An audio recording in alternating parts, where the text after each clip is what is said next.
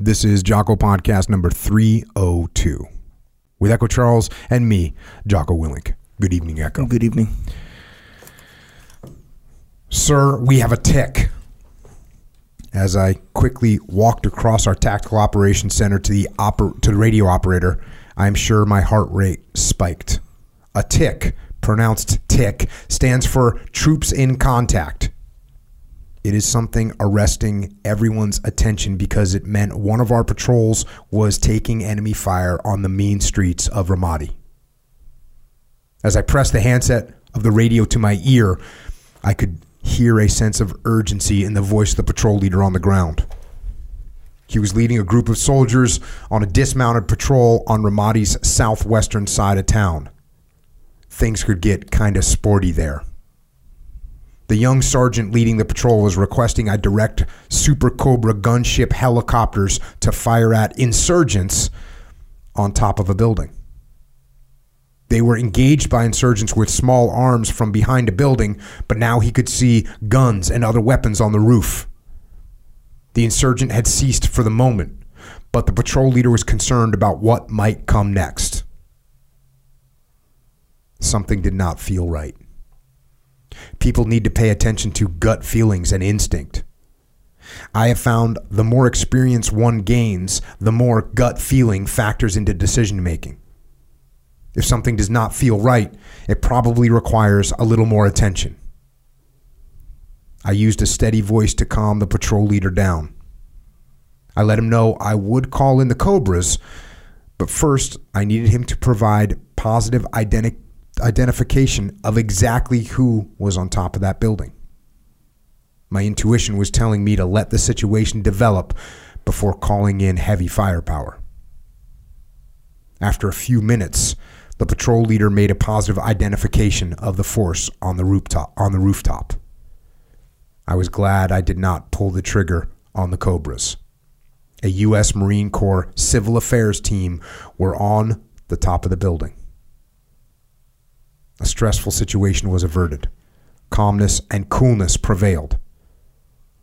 As it turned out, the small arms fire he received was some harassment fire, and the insurgents who initiated the incident had quickly disappeared.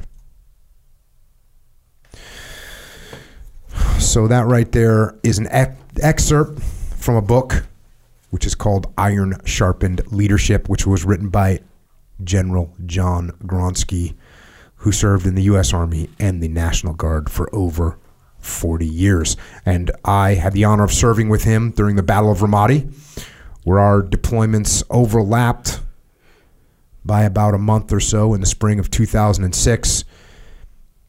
And he's actually been on the podcast before, episode 235. So if you haven't listened to that podcast yet, stop and go and listen to that one to get some background on General Gronski. But we are honored to have General Gronski back again tonight to discuss his new book, which, as I said, is called Iron Sharpened Leadership, and the subtitle is Transforming Hard-Fought Lessons into Action. So, General Gronski, once again, thank you for coming by. Hey, Jocko, it's great to be with you. Thanks for inviting me. Always good to be here in San Diego. San Diego's not a bad place to be. So your first book that we touched upon it on the last podcast. It was called The Ride of Our Lives, and it was about a bike ride that you made across America with your wife and your infant child. And you talked about some of the lessons that you learned along that voyage and the experience you had, but that was very early in your Army career. And this is reflective of your entire Army career. So what made you decide to write this book, Iron Sharpened Leadership? Yeah, Jocko, when I wrote that book, The Ride of Our Lives, near the end of the book, I put some just leadership lessons that I gained on that ride, as you mentioned. And I actually had people asking me to expand on those lessons. And, the book focused just on that very short period of time, 3 months in 1983. And I just gained so much more experience and learned so many more lessons over the next 30 plus years. And I just felt compelled to put those lessons down in the writing, and hopefully would help other people gain from really most of the mistakes I made along the way. Had you written The Ride of Our Lives in close proximity when it actually took place, or did you remember back 30 years or whatever it was? Yeah. Jocko, when I took that bike ride with my wife and 15-month-old son back in 1983, I kept a journal. Got it. That journal sat in a shoebox for over 35 years. And then when I retired from the Army in 2019, had a little bit of time on my hands, so I decided to, write the book, The Ride of Our Lives. And it was really meant to be for myself to reflect back on and for my family to have. And then I decided to self-publish it as a book, and it turned out to be quite popular. Awesome. So this book, like you said, this is going back on your whole career and the lessons that you learned, and you've been through the entire leadership spectrum in the Army and spent a bunch of time in combat. And so this is a great book, and let's jump into it. So, and just so everybody knows, look, if I have to skip around, I'm not going to read the whole book right now. There is an audiobook version of this as well, but we're not going to read the whole thing. So I'm going to jump into some spots. It's obviously not going to be completely cohesive when we read it on the podcast. It's set up in a very cohesive manner in the way it's read, but I got to make that caveat before I start reading. But here's the one I wanted to start with.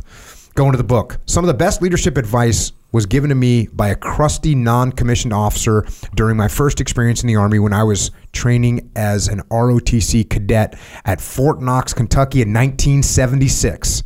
I was a patrol leader during a training event. In the scenario, my patrol was passing through a cleared lane within a minefield. The lane was about 40 yards in length. As we were crossing the minefield on the cleared lane, we began to receive small arms fire from an enemy position about 200 yards away. I hesitated. The soldiers were waiting for a command. I did not give. It took less than a minute for the enemy to destroy my entire patrol. The sergeant, who was a seasoned Vietnam veteran, pulled me aside and loudly advised, "When in charge, be in charge. Your followers expect you to lead, so you better damn well lead." Good lesson learned out of the gate. Yeah. Again, I could just say as I reflect back on my career, it was those non-commissioned officers, especially early on in my career, those Vietnam vets who I was fortunate to be around and fortunate to get, just some hard advice from. No punches pulled. Hey, this is the way it should be, so square yourself away and lead when you're in a leadership position. Yeah, I was thinking in that particular case, and when I was running training, a lot of times the younger guys, the young SEAL officers, one thing that would happen to them would be there would be a platoon chief or a leading petty officer that would get in the habit of making a lot of the calls. And so the officer would get in the habit of not making calls. And it wasn't even a fine line. What they had to realize was if one of the NCOs makes a call, awesome. You support their call, you're going to go, no factor, all good. It's in those moments, those rare moments where, in this particular case, maybe the NCO got hit with the first volley of fire, or the NCO wasn't in a position on the minefield where he could see where the fire was coming from. So they can't make a call. Or they're panicked, or whatever the case may be. So you get that leadership vacuum. And that's when that officer has to be detached enough, has to be heads up enough to go, oh, wait a second, my NCOs aren't making a call. I need to lead right now. So it's a little bit of a cautionary tale too. If when you're in charge, that doesn't necessarily mean you need to make the call, but you better be prepared in case the people, your subordinate leadership doesn't make something happen. In an ideal world, subordinate leadership makes a call. You don't have to do anything. I hate to say it, but in an ideal world, when you're in charge, you don't have to do anything. Yeah, ideally. And Jocko, you speak to the fact that, you have to put, your followers into positions where they have that opportunity to make some of those tough calls. And, I even think of this reflecting back, my kids are both in their 30s now, but reflecting back when my children were teenagers. And I really think it's important for parents to let young teenagers make decisions. Because if parents are making all the decisions for their kids, when are they going to learn how to make a decision? They're going to learn how to make a decision when they become an adult. Well, that's kind of too late. So I do think you need to put your followers in positions where they gain that experience. Hey, and if they make a mistake, that's usually how we learn more, is when we make a mistake than when we do something right by accident. Yeah, that's. I was going to say, when you were saying let your kids make decisions, let your kids make mistakes too. And just like in the military, this doesn't mean you're going to send a young, first lieutenant out on an operation that they're not capable of conducting because they don't have the experience yet and they don't have the knowledge. You're not going to say, oh, let's see how it goes. No, you're not going to do that. Just like you're not going to say, oh, my kid wants to go play in the street, which is not a good decision, where they could get hit by a car. That's not what we're talking about. But you can certainly let them make decisions and let them brush up against the guardrails of failure, because that's where you learn, through those little scratches that you get on the body. Exactly. I'm going to fast forward a little bit because this section kind of sets up the rest of the book. My personal leadership philosophy is based on 3 elements of character, competence, and resilience. There are subcomponents to each element of my leadership philosophy. Character, competence, resilience, and their subcomponents are skills. And like any other skill, they can be learned and strengthened. Although some may be born with higher levels of any one of these elements, everyone can improve them through training and practice. And this is something that I think there's a lot of people in the world that think that leadership is something you're born with, and either you have it or you don't. And like you said, there are certainly, you might have some advantages in some areas. You might be pretty articulate. You might be pretty, visionary. You might have a good sense of other people's emotions. There's different levels that people have in all those categories. But no matter where you are in all these categories, you can improve upon them and you can get better. And I think a lot of people think, oh, leadership is just going to come through osmosis, or it's something you're born with and there's nothing you can do to actually train it. When the fact of the matter is, there's 100% things that you can do to improve your leadership skills. Yeah. And, I think it's like athleticism.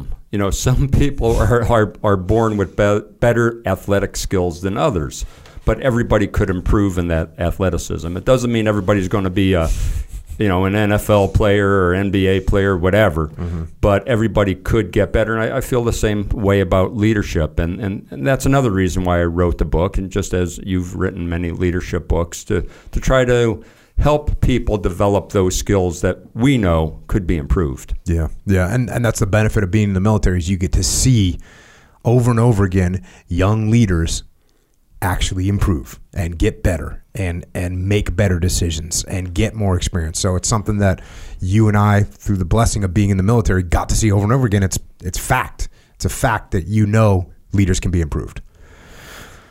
Let me get into these components here. The first one, character. Character is the root of leadership. A leader of character will be able to establish an environment of trust. A character-based leader grows trust by trusting others first, providing a vision, displaying integrity, leading by example, and sincerely caring about others. A leader must have values and principles. Values are something a person believes in and will be guided by when times are good and when times are tough. A character-based leader sincerely cares about those they lead, and they place the interests of their followers above their own. The key component. I had a guy on this podcast by the name of General James Mukayama, and he served in Vietnam, and he worked for Colonel David Hackworth when Hackworth was the battalion commander. Mukayama was one of his company commanders, but that was a point that he made so clear was that idea of you got to care about your people. And that was a thing that Hackworth had that I don't know if it always comes across in his books and in his writings, but Hackworth just cared about his soldiers, and that elevated him so much in their eyes. And that's exactly what you're talking about here. Yeah. And, it's easy to say, care about your people that you lead, but it's, I think, extremely hard to do. To put the interest of those you lead before your own interest. I think the only people who could naturally do that are parents. I think parents could naturally put the interests of their kids before their own.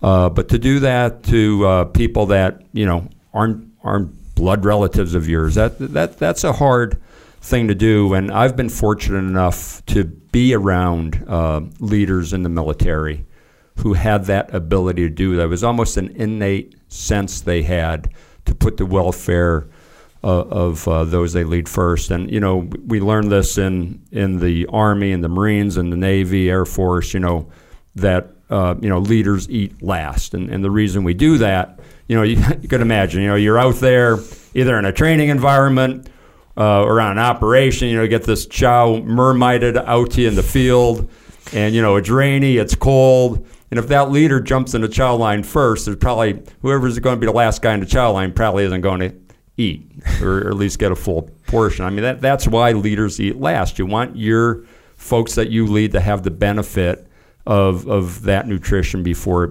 you suck it down, And again, we learned this in the military, and I think folks in the civilian sector, some know that kind of innately, and others maybe never experienced that. And that's why I think there's some organizations that cannot develop that trust that is so essential if you're going to have an organization effectively run.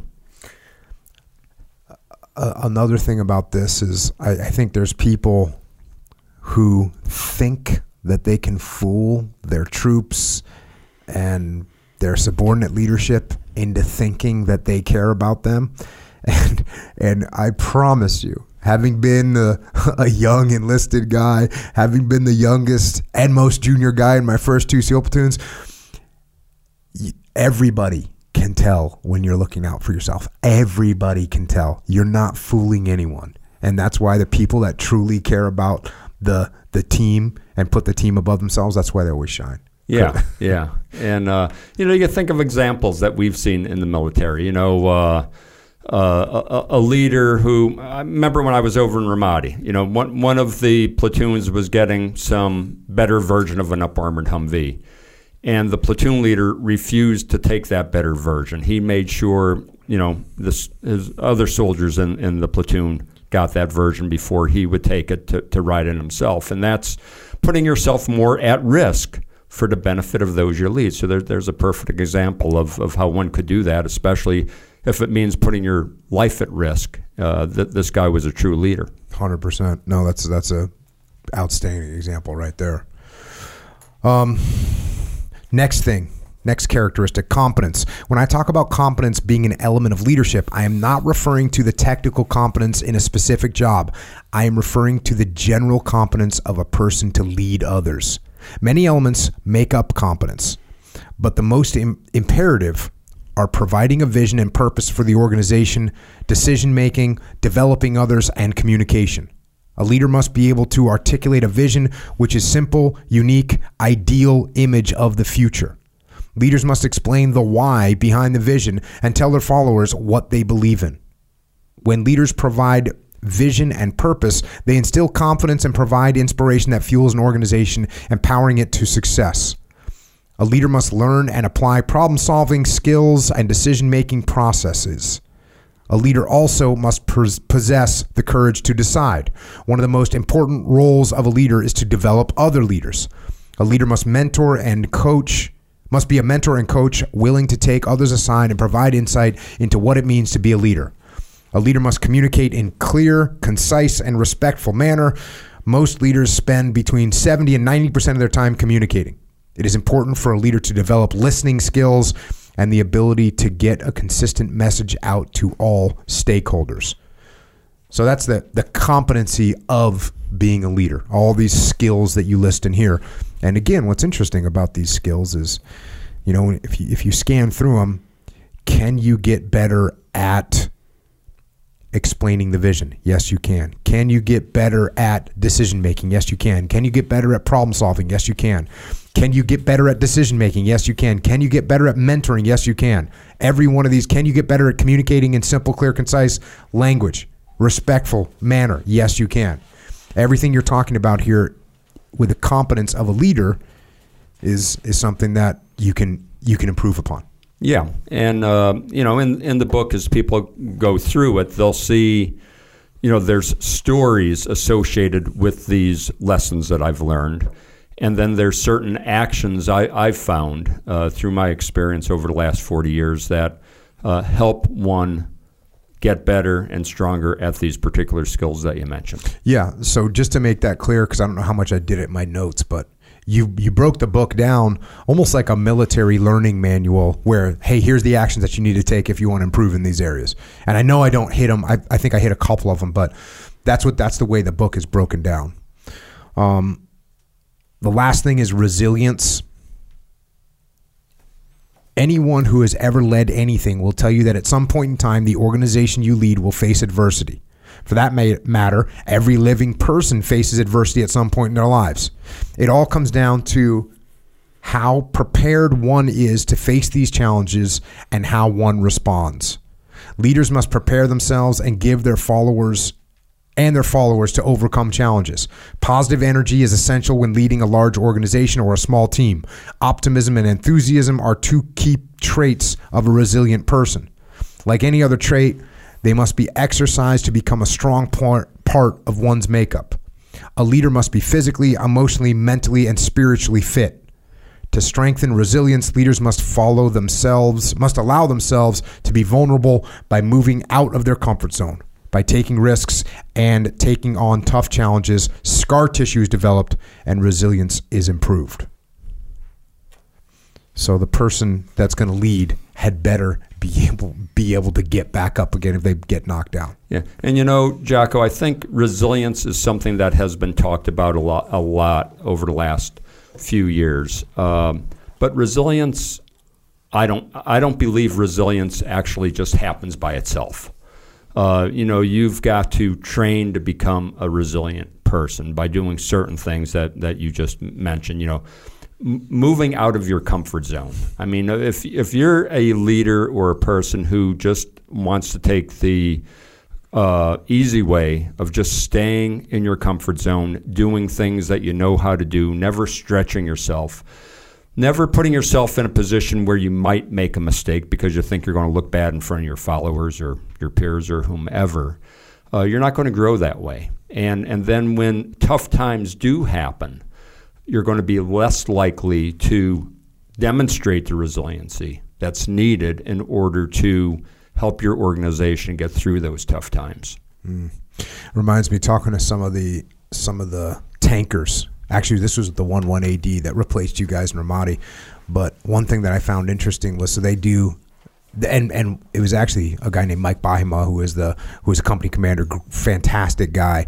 But he was explaining to me what they do to prepare for deployment. One of the things that they do to prepare for deployment is they bring their tank on this tank range and they do gunnery, where you're shooting and you're moving and maneuvering the tank and doing comms and reloading.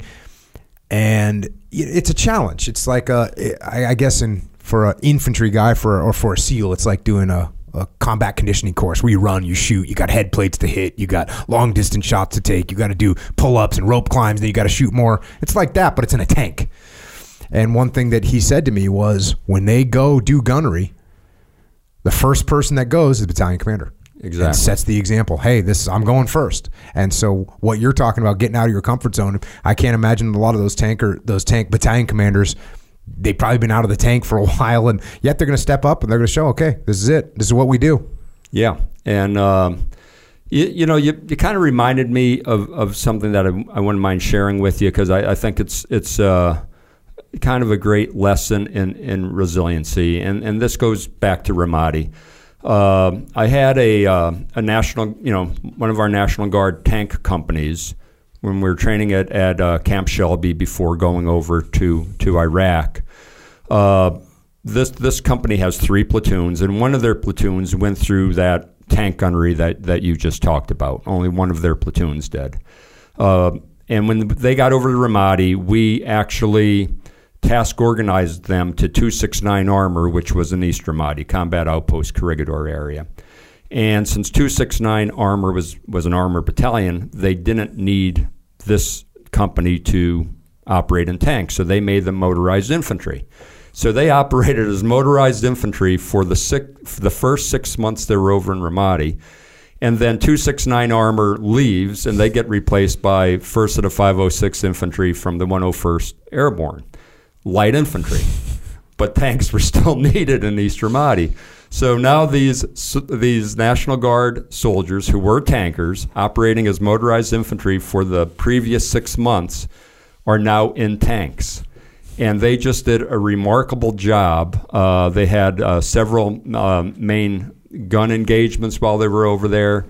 And it just goes to show you how by training to be resilient and training in those skills, even when you're taken out of that particular job in a combat situation for 6 months and then having to go back into those tanks again and then just performing remarkably, I think is just a great story of not only resiliency but adaptability. Yeah, I think that's something that has made the SEAL teams successful, and it starts in the basic SEAL training. And I always say that, hey, the basic SEAL training, you don't really learn anything because you're just doing push-ups and being wet, cold, and miserable. You learn how to suffer, and if you don't like to suffer, you're not going to be there. But one thing I will say is you're in total chaos. Like, it's total chaos when you're there.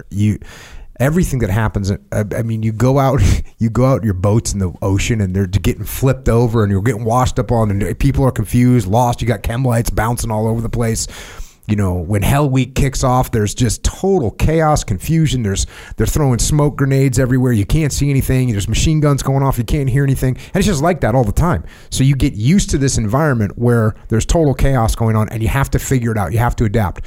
And then when I got to the SEAL teams, and it's not so much like this anymore, but it still does have this DNA, which is there was no doctrine. When I got to the SEAL teams, if you want to do a raid, if someone didn't tell you, if your platoon chief didn't know how to do a raid, you had to just figure it out. And there's good and bad to that. I mean, it's kind of good. In the Army, you want to do a raid, you can pick up the 7 TAC 6 infantry platoon and squads. You can figure out how to do a raid. It tells everybody what they need to do. SEAL teams doesn't have that. And so you just go, okay, well, what makes sense? How can we do this? And like I said, there's some good to that. There's some bad to that because now you might not come up with the best plan, but there's also some good because you're constantly learning to adapt. And I think that's one of the things. And it's, look, I'm saying that about the SEAL teams because that's my environment, but the military in general does that. And that's exactly what you're talking about. You take guys, you train them in one aspect of combat, you take them on deployment, you put them into a totally different aspect of combat, they perform, and then halfway through you switch them back to the original thing and they get back on that horse and do it again, or in this case get back in those tanks and do it again. Yeah. And I remember when the brigade I was part of got over to Ramadi in 2005, coin doctrine wasn't written yet. Mm-hmm. And coin doctrine wasn't written by General Petraeus and General Mattis until like early 2006, really. And so there was no coin academy that leaders from my brigade went to when we got to Iraq. But I think 2006, 2007, after that, any brigade that got deployed to Iraq went through this thing called the Coin Academy, the Counterinsurgency Academy. And so we kind of had to figure it out on our own. And the way you figure it out, you read history, you see how it was done in the past, you just use some common sense, you talk to leaders that you respect and that you count on, and you kind of figure it out. And that was the interesting thing that was done there. A brigade of 5,000 soldiers and Marines, but a lot of the operations were occurring at the platoon and company level.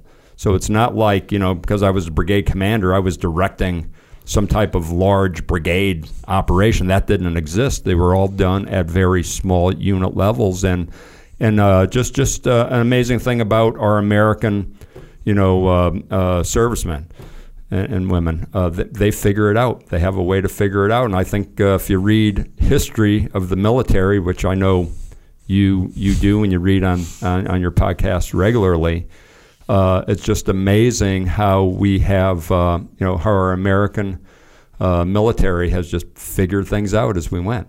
Yeah, I don't even remember, because the first so I arrived in Ramadi in like April of 2006. I visited one of my friends who was an intel officer at one of the bases, and in Ramadi, and she had the big targeting board, and I had worked with her before. She had that big targeting board when I was in Iraq before, the same big targeting board. And I was like, man, this is not a good sign, because if we're just going to be targeting these people, and this board is just as big as it was when I left. Yeah.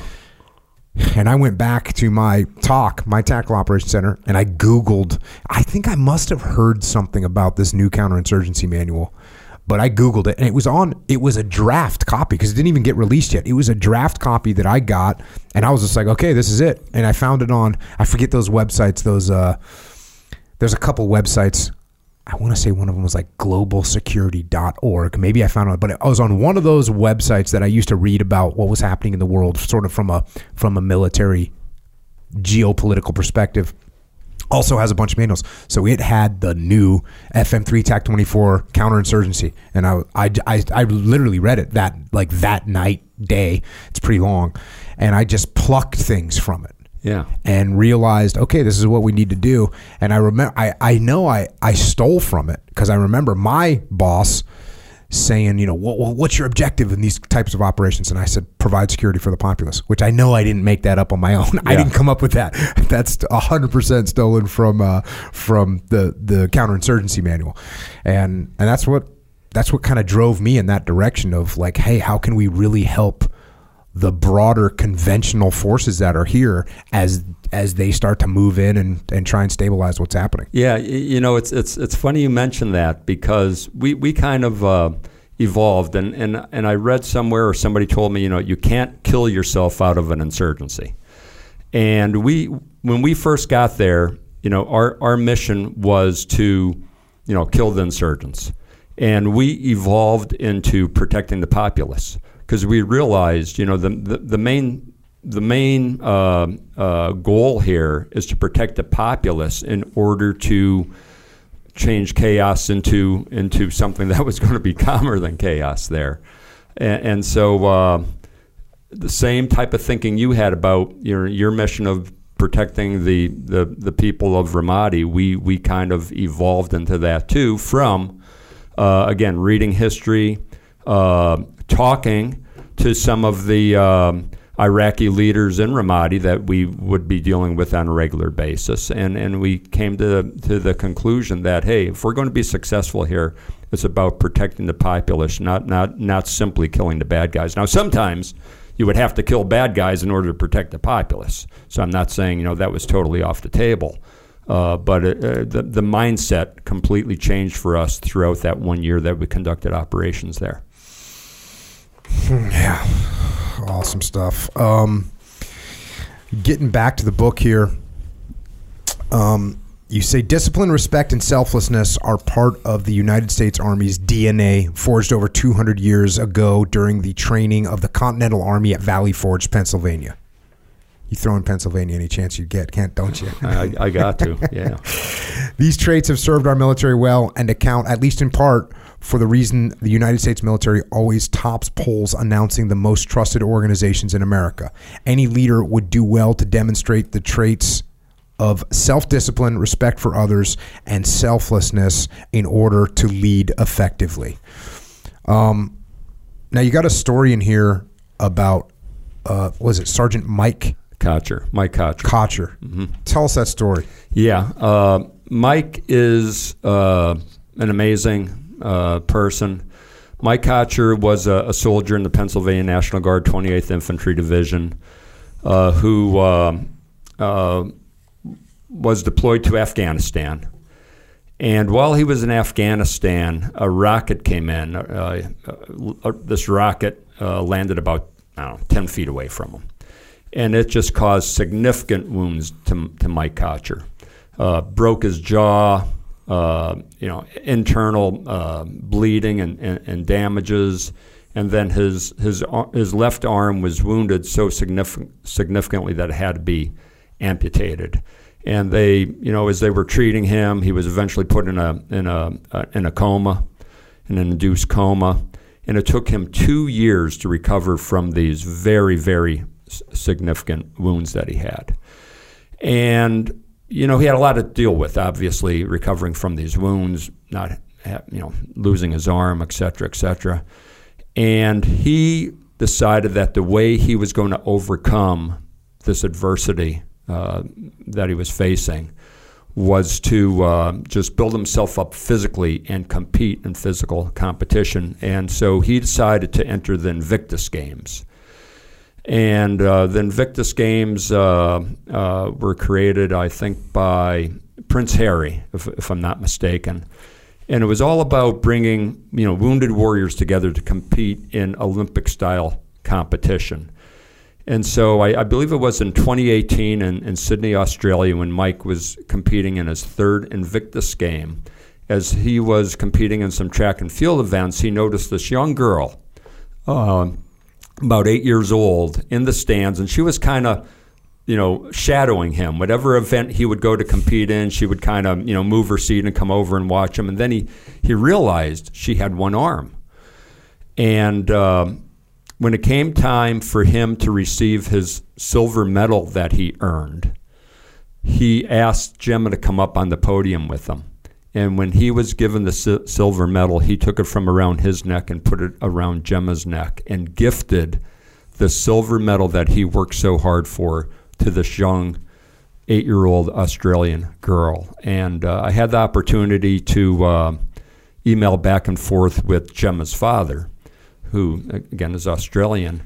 And he went on to tell me how that had just completely changed Gemma's life. Another interesting thing he told me, he said, Gemma's arm was not amputated. She was born without that arm. And he said, and there's a psychological difference between having your arm amputated or being born without an arm. So he made that distinction clear to me. And he went on to say that, from Mike doing that, what Mike probably thought was a very simple gesture, it just dramatically changed Gemma's life. And now she's competing in sports. As a matter of fact, I see pictures of her on Instagram where she's winning swim meets, and she's just ready to tear it up because of this very simple leadership gesture that Mike Kocher demonstrated to her. And it just goes to show you that the simple things we do in life as leaders have a profound effect on those that we do those things for. And you call it similar to the butterfly effect. This could have a generational impact. I don't want to sound too dramatic here, but it could have a generational impact on Gemma and on Gemma's children, if she has children someday, et cetera, just because of that very selfless act that Mike Kocher did. And you got to realize, you work hard to get the silver medal.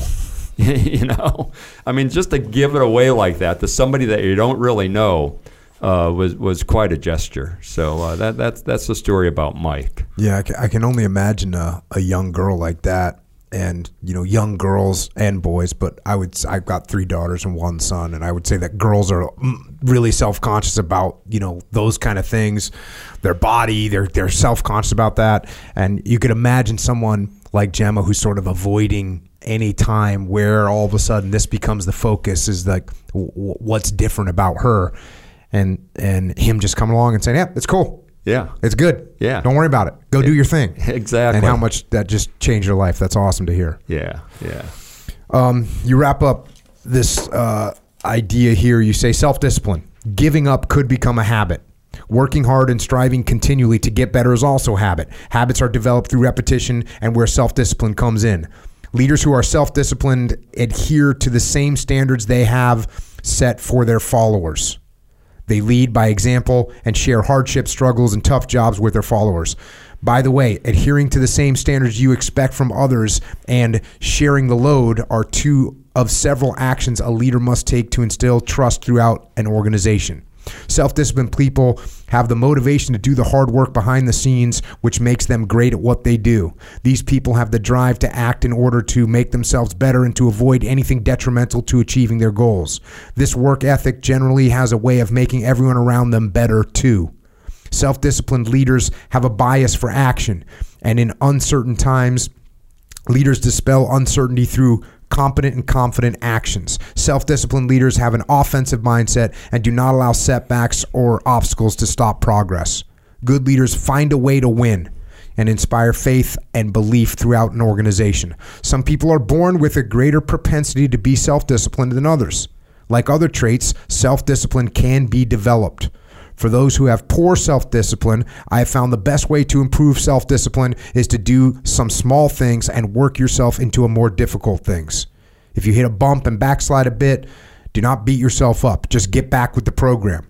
Remember, good habits are developed through self-discipline of continuing to do those things. I get asked this question a decent amount. Am I disciplined because I was in the Navy, or am I disciplined because I am disciplined? And I don't know. What do you think? I think the training that you received in the Navy certainly helped. Is my belief, and I think goals are important. You know, I mean, if you have no goals in your life, nothing that's meaningful and purposeful for you to work toward, what the hell are you going to be disciplined about? You know, I mean, you're going to be kind of like just drifting one way or the other. So I think, people that have specific goals, your goal to be a SEAL, your goal once you were a SEAL to, be a SEAL commander, et cetera, kind of sets you up to be more disciplined about achieving those goals. So I think it's probably a little bit of both, but I do think the path you chose and those goals you had probably did a lot to help you become a very self-disciplined person. And you think that's the same for you then? Well, I do. I think if I didn't take the path I did by getting into the Army, I probably wouldn't have had the benefit of those NCOs and other role models who showed me that, hey, in order to achieve something, you really got to work hard for it. Now, yeah, when I was growing up as a kid, my dad, my family tried to show me those things. So I think it's, now that I'm thinking of it, it's kind of, I think, building blocks along the way in your life. You're going to learn some of that from your family. And then, I'm a big believer in sports. You play sports, like, I played some sports in high school, and you have to be disciplined in order to get out there on a field and not get yourself beat up, right? And then, you join the military, and again, you've got to show some discipline in order to, because people are counting on you, in order to achieve what you want to in that regard. So I think it's really like a building block as you go through your life. And some people are fortunate to have role models and mentors in their life who are going to show them why discipline is important. And then you just continue with it. Yeah, I think I don't know if this is lucky or unlucky. I was lucky in the fact that I wasn't really great at anything. When I got to the SEAL teams, if I didn't work hard, I was going to look like an idiot. And I didn't want to look like an idiot, and I didn't want to let my teammates down. So I had to just work hard to be ready for stuff. That definitely influenced my path quite a bit. I think if I would have been a naturally gifted athlete, I probably would have had less discipline. I would have needed as much discipline. But the other thing you got to remember is people get out of the SEAL teams, and sometimes they're even still in the SEAL teams, and they let themselves go. They don't practice. They don't train. They get out of shape. Yeah. It's so just because you were in the military, just because you were in the SEAL teams or whatever you did, and you got to maintain that discipline. That discipline is not. It's not a chip that they put into your brain that now you got it. You don't have to worry about it anymore. No, you still got to go. Yeah. You know, Jack, and I do think that's why purpose is so important, and those goals are so important, because same at Ranger School, you know. You get that Ranger tab, and that's when the hard work should start, because now you've got to prove it every day that I deserve to have this Ranger tab on my shoulder, and I see it. Folks I know that went to Ranger School and now they're out of the military, and they kind of just like let themselves go, and it's probably because they don't have that purpose anymore or that goal anymore, and I think that's an unfortunate thing, and that's why purpose is so important. That's why I think leaders have to be able to communicate purpose to their followers, so their followers understand. And I know you talk about this in your Dichotomy of Leadership book. You know, so people understand, why am I doing this thing that the leader has told me to do? Well, if you don't explain the purpose, the leaders aren't, or the followers aren't going to get it. Yeah, 100%. Yeah. Fast forward a little bit. Dignity and respect. Leaders demonstrate respect for others by the words they choose, the tone of voice they use, and by treating people with dignity. Demonstrating respect is also about being considerate of a person's time and showing interest in what others think. Good leaders treat others respectfully regardless of position. Good leaders treat the maintenance person with the same amount of respect they treat the CEO. I believe it is impossible to be a toxic leader if you treat those people you lead with dignity and respect. This does not mean you cannot hold people to the prescribed standard and counsel them. However, there is a dignified and respectful way to do those things. A leader could even fire someone in a dignified and respectful way. A rule to follow is praise in public, reprimand in private. Now, what's interesting about this paragraph is this is anybody that has sort of a surface view of the military, they don't think this is applicable at all in the military. I guess it's just from boot camp movies, right? Yeah. I guess it's just from Full Metal Jacket. Full Metal Jacket has given, and I love that movie. It's a great movie. It's an incredible movie, and it is accurate. You know, you talk to any Marine, look, they don't use the same language that they used back then, but man, boot camp is boot camp, and it is yelling and screaming, making people uncomfortable, and really not treating them with disrespect, especially in the beginning. So I think movies like that have given this false image of the military that's how military leadership works, and it is not true. Now, are there leaders that act like that? Yeah, there absolutely are in the military. And guess what? There's leaders that act like that in the civilian sector too, that are disrespectful, that treat people bad. They're in leadership positions, and it's not good. Yeah. It is not good. And what's interesting about this is I can yell and scream. If I'm your boss, I can yell and scream at you, and you're probably going to do what I tell you. You're intimidated. You don't want to get fired. You don't want to hear me yell and scream. So you go do what I told you to do. And so I get some positive feedback on my yelling and screaming. However, as soon as you get home, you're on monster.com looking for a new job because you don't want to be working with me because I'm a jerk. Right. And by the way, how much effort do you actually give? You know, do you give 110%? No, you probably give 72%, which is the bare minimum you needed to give to get the job done. So all my yelling and screaming got me the bare minimum that you are going to produce. Whereas if I treated you with respect, you're going to give 110%. You're going to do that job better than I could do it and better than you could do it with your minimum effort. So this idea, treating people with respect, I mean, this is just, it seems like common sense. And I think sometimes, I mean, I had this happen when I started working with companies. It wasn't the very first. It was one of the first companies I started working with. And I'm on the phone with the CEO doing an introductory call. And he says, I can't wait till you get out here and whip my people into shape. And I said, hey, you know something? If you want someone to whip your people into shape, you should get someone else. Because whipping people is what happens. That's what you do to slaves. And slaves is not a good environment. And no one wants to be a slave. And they don't do the job that they're supposed to do. They'll do the bare minimum so they don't get punished for it. So I'm glad you got this section in here. Yeah. You know, Jocko, I have, business owners talk to me about that all the time. You know, like, why can't I be a toxic leader? You know, I get the job done, you know, get shit done, you know, that type of thing. And it's kind of like, you know what? You could be a toxic leader. And like you said, you could yell and scream and people are going to listen to you and they're going to do it. But if you're looking for sustained success, over a long period of time, that's where, toxic leadership does not work. Because toxic leadership could work for short-term gain, but if you want sustained success over time, that's not the way to do it. Certainly is not. Fast forward a little bit here. And again, if you're listening to me read this, I'm just jumping through various sections. It's not going to sound completely cohesive as I read it, but you get the book and it is completely cohesive. Next section I want to read here is, to be successful in life, you must make yourself vulnerable. There's no risk without reward. With that said, the risk you take must be prudent and must include risk analysis and risk mitigation measures. Nothing is risk-free, and seldom can a person eliminate risk entirely. Although risk cannot be eliminated, leaders must identify ways to reduce the most probable and highest impact risks.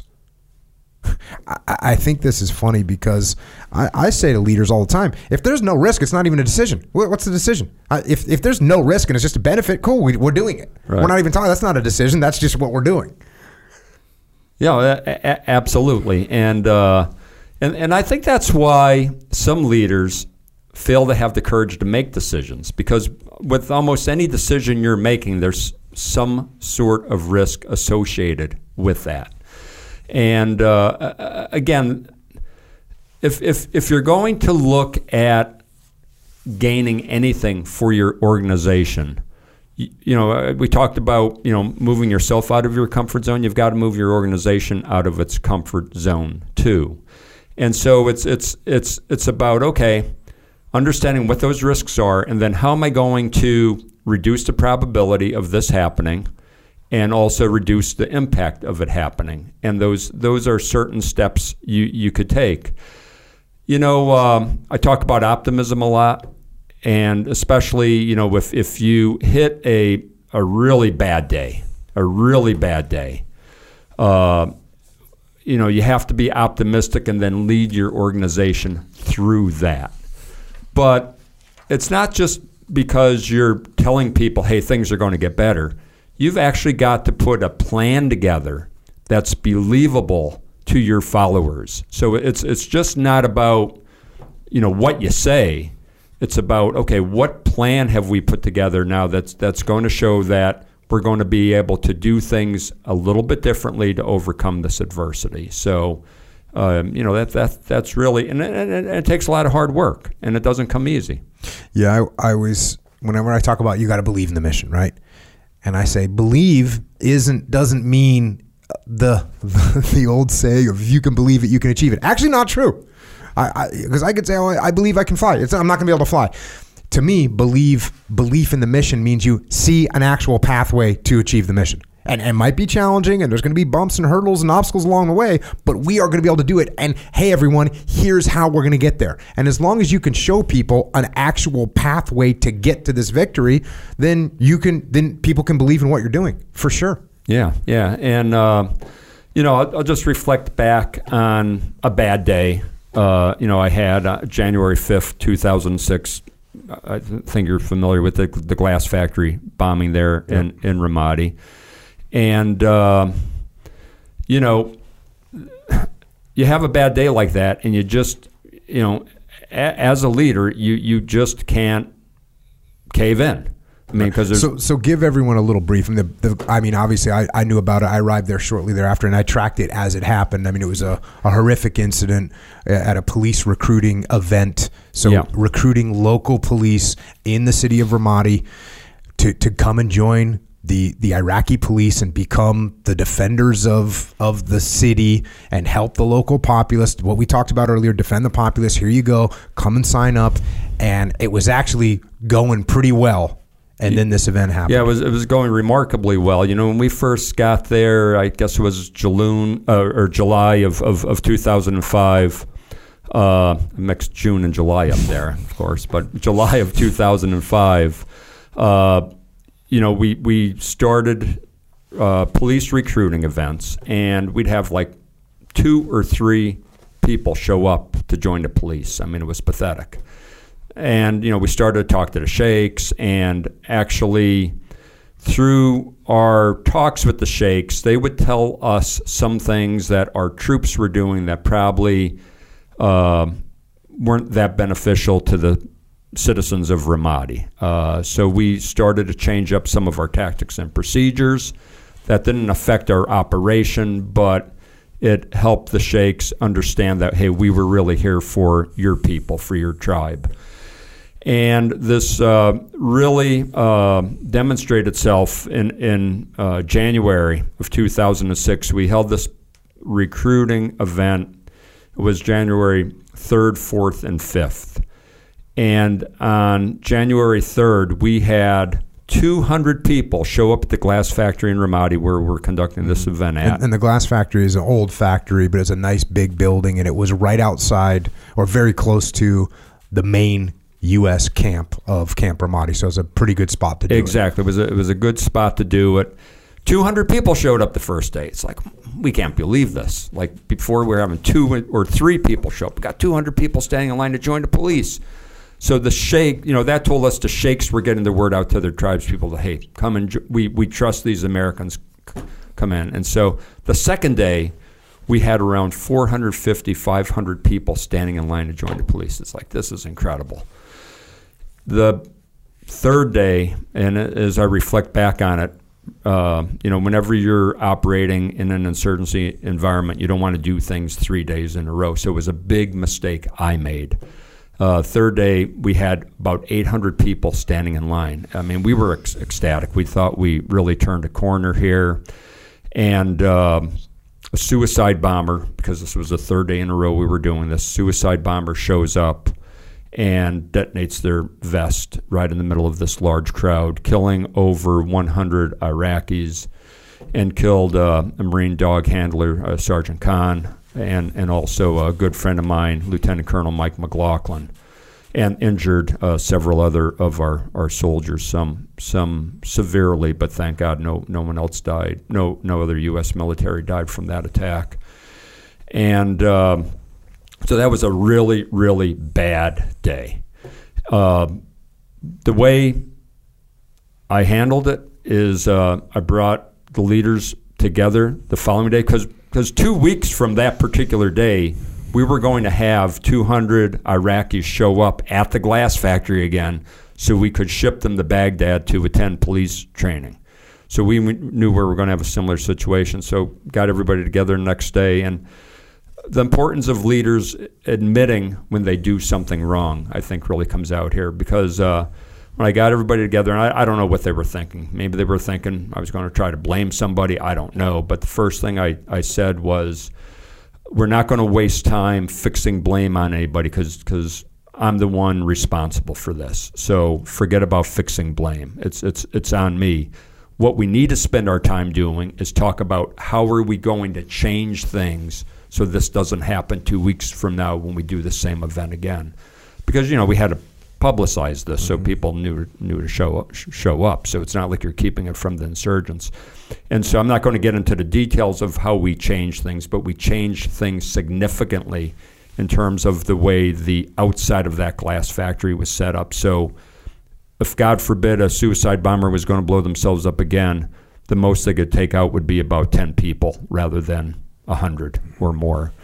And so the point is, when leaders hit these bad days, this adversity, the organization is counting on you to find a way through it, and that was a lesson I learned. I mentioned, this book is filled with mistakes I made that I was able to learn from, and by putting this book out, hopefully others won't have to make similar mistakes. And so the whole point of what I just said is when you hit adversity, you've got to be able to be resilient enough to fight your way through that for the organization. And again, that's not going to come by itself. You've got to prepare and develop your resiliency before these bad days happen, because we all know they're going to happen. And then it's also the important part of a leader admitting they made a mistake so the organization doesn't have to start pointing fingers at one another. Because if you don't do that and you can't develop that sense of trust, because people know when you screwed up. okay? And if people are expending more energy on watching their own back, they're not going to be expending energy on getting done what the organization needs to get done. Because watching your own back takes a hell of a lot of energy, doesn't it? And so that's really the moral of the story. Yeah, no, it's you were there when we had a blue on blue that I wrote about in Extreme Ownership, and it's the same exact approach I took, which was, hey, there's a friendly Iraqi soldier dead. There's several Iraqis wounded. One of my guys is wounded. Who are we going to blame? Don't look any further than me, because this is on me, and it is on me. This is happening. I'm the senior guy out on the battlefield. This is 100% my fault. And that way, yeah, we don't have to look at who we're going to point fingers at. No one has to worry about, hey, am I going to leave you out to dry? I'm not going to hang you out to dry. This is 100% on me. And then how do we prevent this from ever happening again? It's the thing a leader has to do in those situations. Yeah, absolutely. Fast forward a little bit here. You talk about creating a vision. You say the concept of a leader providing a vision to an organization they lead is at least 2,000 years old. In the King James Version of the Bible, Proverbs 29:18 reads, "Where there is no vision, the people perish." An early point in my experience leading people, I became aware that providing a vision of the future was one of the most important things a leader can do. The whole concept of leadership is about taking people to a place where they could not reach on their own. I have found that when I provide a vision of the future to a group I lead, it motivates and inspires them to work toward achieving a desired end state. That is why I believe creating a shared vision and communicating it consistently are important roles of a leader. Visualizing achievement is essential if you are to gain success. A vision must be a simple, unique, ideal image of the future. Ideally, the vision a leader develops should be a shared vision. A shared vision does not only mean everyone in the organization believes in the vision, but also that representative members of the organization have provided input to create the vision. Occasionally I talk about decentralized command all the time with all the companies I work with. And occasionally I'll get someone saying, hey, I feel like the team doesn't really know where we're going, and I'm trying to lead them in the right direction, but I don't want to impose it on them. And I say, listen, it is okay for a leader sometime to say, hey, everyone, this is where we're going. Because not everyone has the visibility that you have from your leadership perspective. If you're in charge of a project, not everyone can see all the moving pieces, so they might not see, hey, this is where we need to go. This is what we're doing. Is it good to get input for that collective vision? Absolutely. Absolutely. But you may be in a situation where other members of the team don't have the vision that you have because of where you're sitting or where you're standing. You can see a little bit more. You have a little bit more visibility on things. So sometimes you do have to make the vision. And as soon as you make that vision, your vision isn't written in stone, or you shouldn't write your vision in stone. If you write your vision in stone, you're probably making a mistake. And some people might think that sounds weak. Well, what are you going to change your vision? Actually, I may change the vision if we get to a point where we need to do something, just like when you were in Ramadi, you say, hey, wait a second, we've been doing things like this. We are not getting any progress with the sheikhs. The sheikhs are telling us, oh, guess what we're going to do? Adjust our vision. So there's nothing wrong with adjusting your vision, and there's nothing wrong with, if you're not getting feedback, it's okay, cool. Watch this. Here's the vision. Here's what we're going to do. Start moving in that direction. Adapt as needed. Yeah. Totally agree. One thing I learned this is back around late 90s, around the year 2000, was before 9/11, when I took command of 55th Brigade, National Guard Brigade, so, about 3,000 soldiers distributed across northeastern Pennsylvania down toward the Philadelphia area. And, 85% of them had full-time civilian jobs. So, I got to develop a vision for this organization in order for us to show some, to move forward here. And what I did is I went around to representative samplings of soldiers who were part of that brigade. I would talk to a PFC that had like a year in the Army. I would talk to a major who had maybe 16, 17 years in the Army, and a few folks in between there. I mean, 3,000 soldiers, you can't talk to all of them and say, hey, where do you want to see this brigade go? And the question I would ask them, I would say, hey, if you fell asleep for 5 years and woke up 5 years from now, what would you want to see this brigade look like then? And the funny thing is, whether it was a soldier, low rank, 1 year experience, or higher ranking officer with 17 years experience, everybody kind of wanted the same thing. They wanted to be well trained, so if we had to deploy, we'd be able to do our job successfully. And that ended up essentially what the vision was. So what it taught me, and this goes for any business leader out there trying to develop a vision for their organization, and many organizations are working distributed now, with the pandemic and everything else.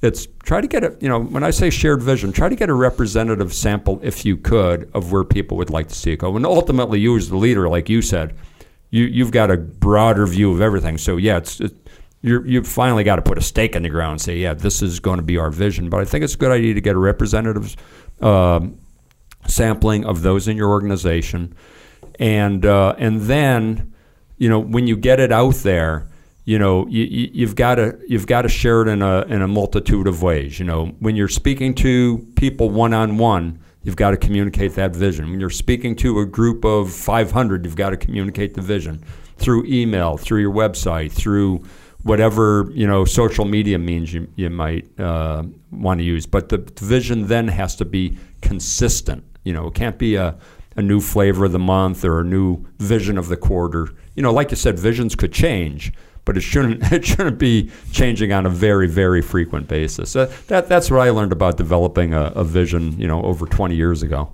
Yeah, and it's always interesting. Like, that's alignment, right? No matter who you talk to a frontline individual that's been in the Army for 6 months. You talk to someone that's been in the Army for 20 years, enlisted officer on both ends of that spectrum, and they all say, oh, well, I'd like that if we get deployed, we're ready to do our job. You can make so many decisions based on that, just knowing that right there. Hey, is it going to help us do our job if we spend time, clowning around at work on our drill weekend? Is it going to help us be ready to do our job? No, it's not, so let's do something else. And that goes up and down the chain of command. And now that we have that shared, aligned vision, now we can all make a bunch of decisions just based on the fact that we know that when we deploy, we want to be ready to do our job. We want to be effective. Okay, does this help us be effective or not? And we can make a decision. So that's important stuff. Fast forward a little bit. This has got a chapter in here called Keeping Your Feet on the Ground, which is about humility. You say, I worked for an arrogant leader before. It was not any fun. All of us who worked for this man felt our opinions were not valued. He was the kind of guy who said things like, when I want your opinion, I'll tell you what it is. Stereotypical military, but not actual military. We believed we were not respected, and we felt more like objects rather than we were part of the team. The result was our initiative, imagination, and creativity were stifled. As you can imagine, the leader failed. Again, this is one of those false images of military leadership. Does it happen? Yes, it does happen. And here's something else I'll tell you about this. You want to know why? It does happen more often in the military. And one of the reasons it happens more often in the military is because in the military, you're only in command for 2 years, generally speaking.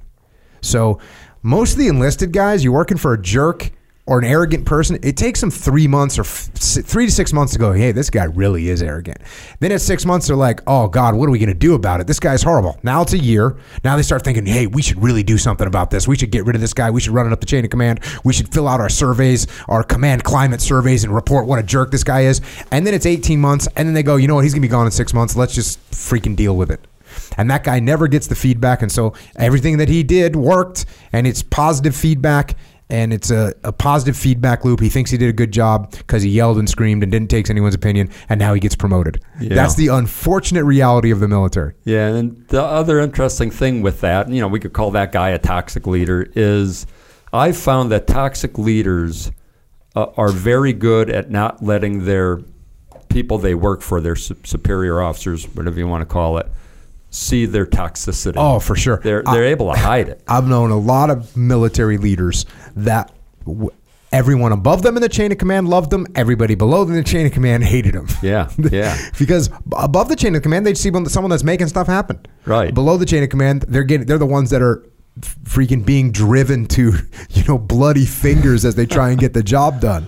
And yeah, that happens often. Yeah, it's amazing how good they are at hiding that toxicity when they're talking to somebody who they work for. Yeah, and you got to be careful as a leader to make sure that that's not happening. That's why it's important, like you said, to go down and talk to the troops. Yeah. And say, hey, what's Echo Charles like as a leader? How's that going? And you know what they're going to say at first? They're going to say, he's great.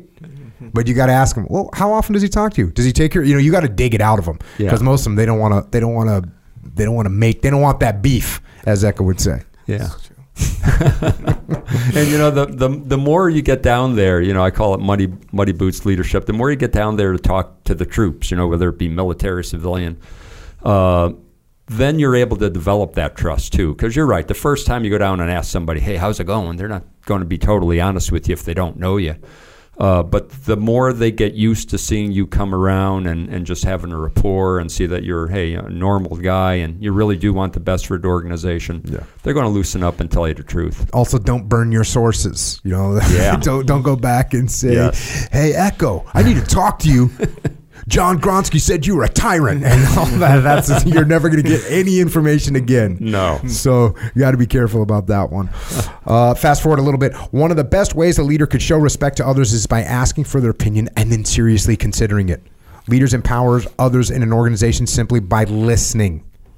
To stay level-headed and keep one's feet placed firmly on the ground, leaders must acknowledge others for their contributions to this team's success.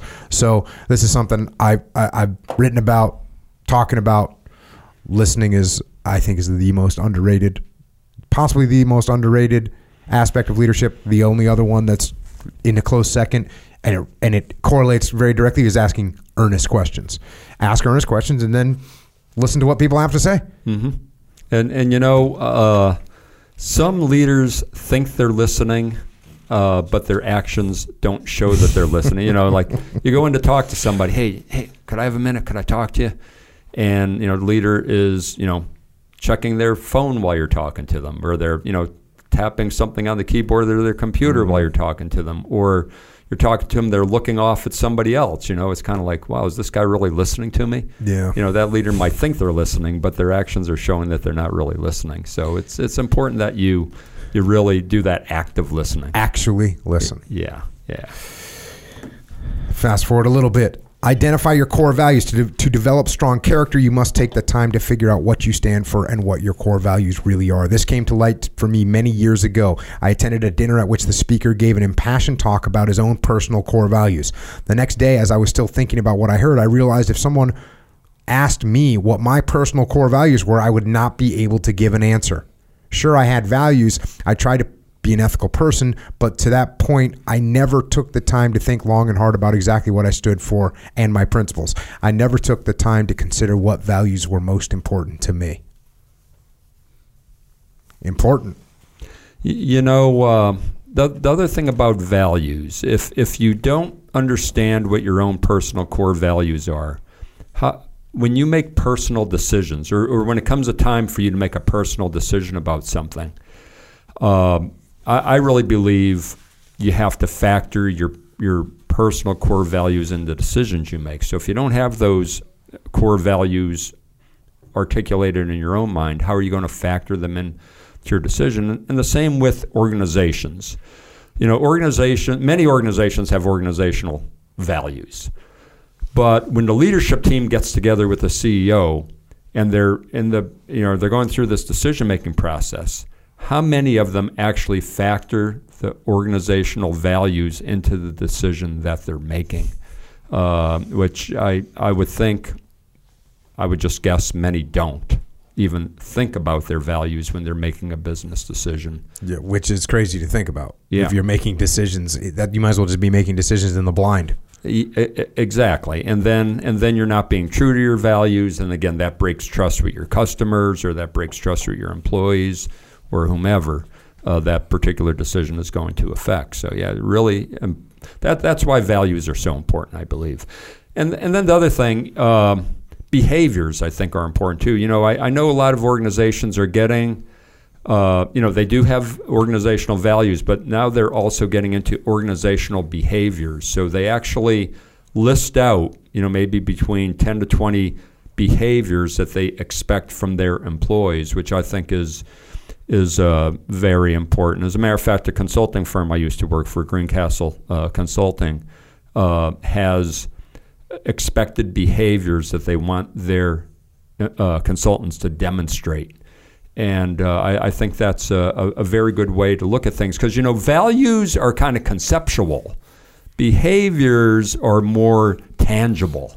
And I do think, identifying expected behaviors is really helpful in getting your employees to treat customers or treat each other the way you want them to.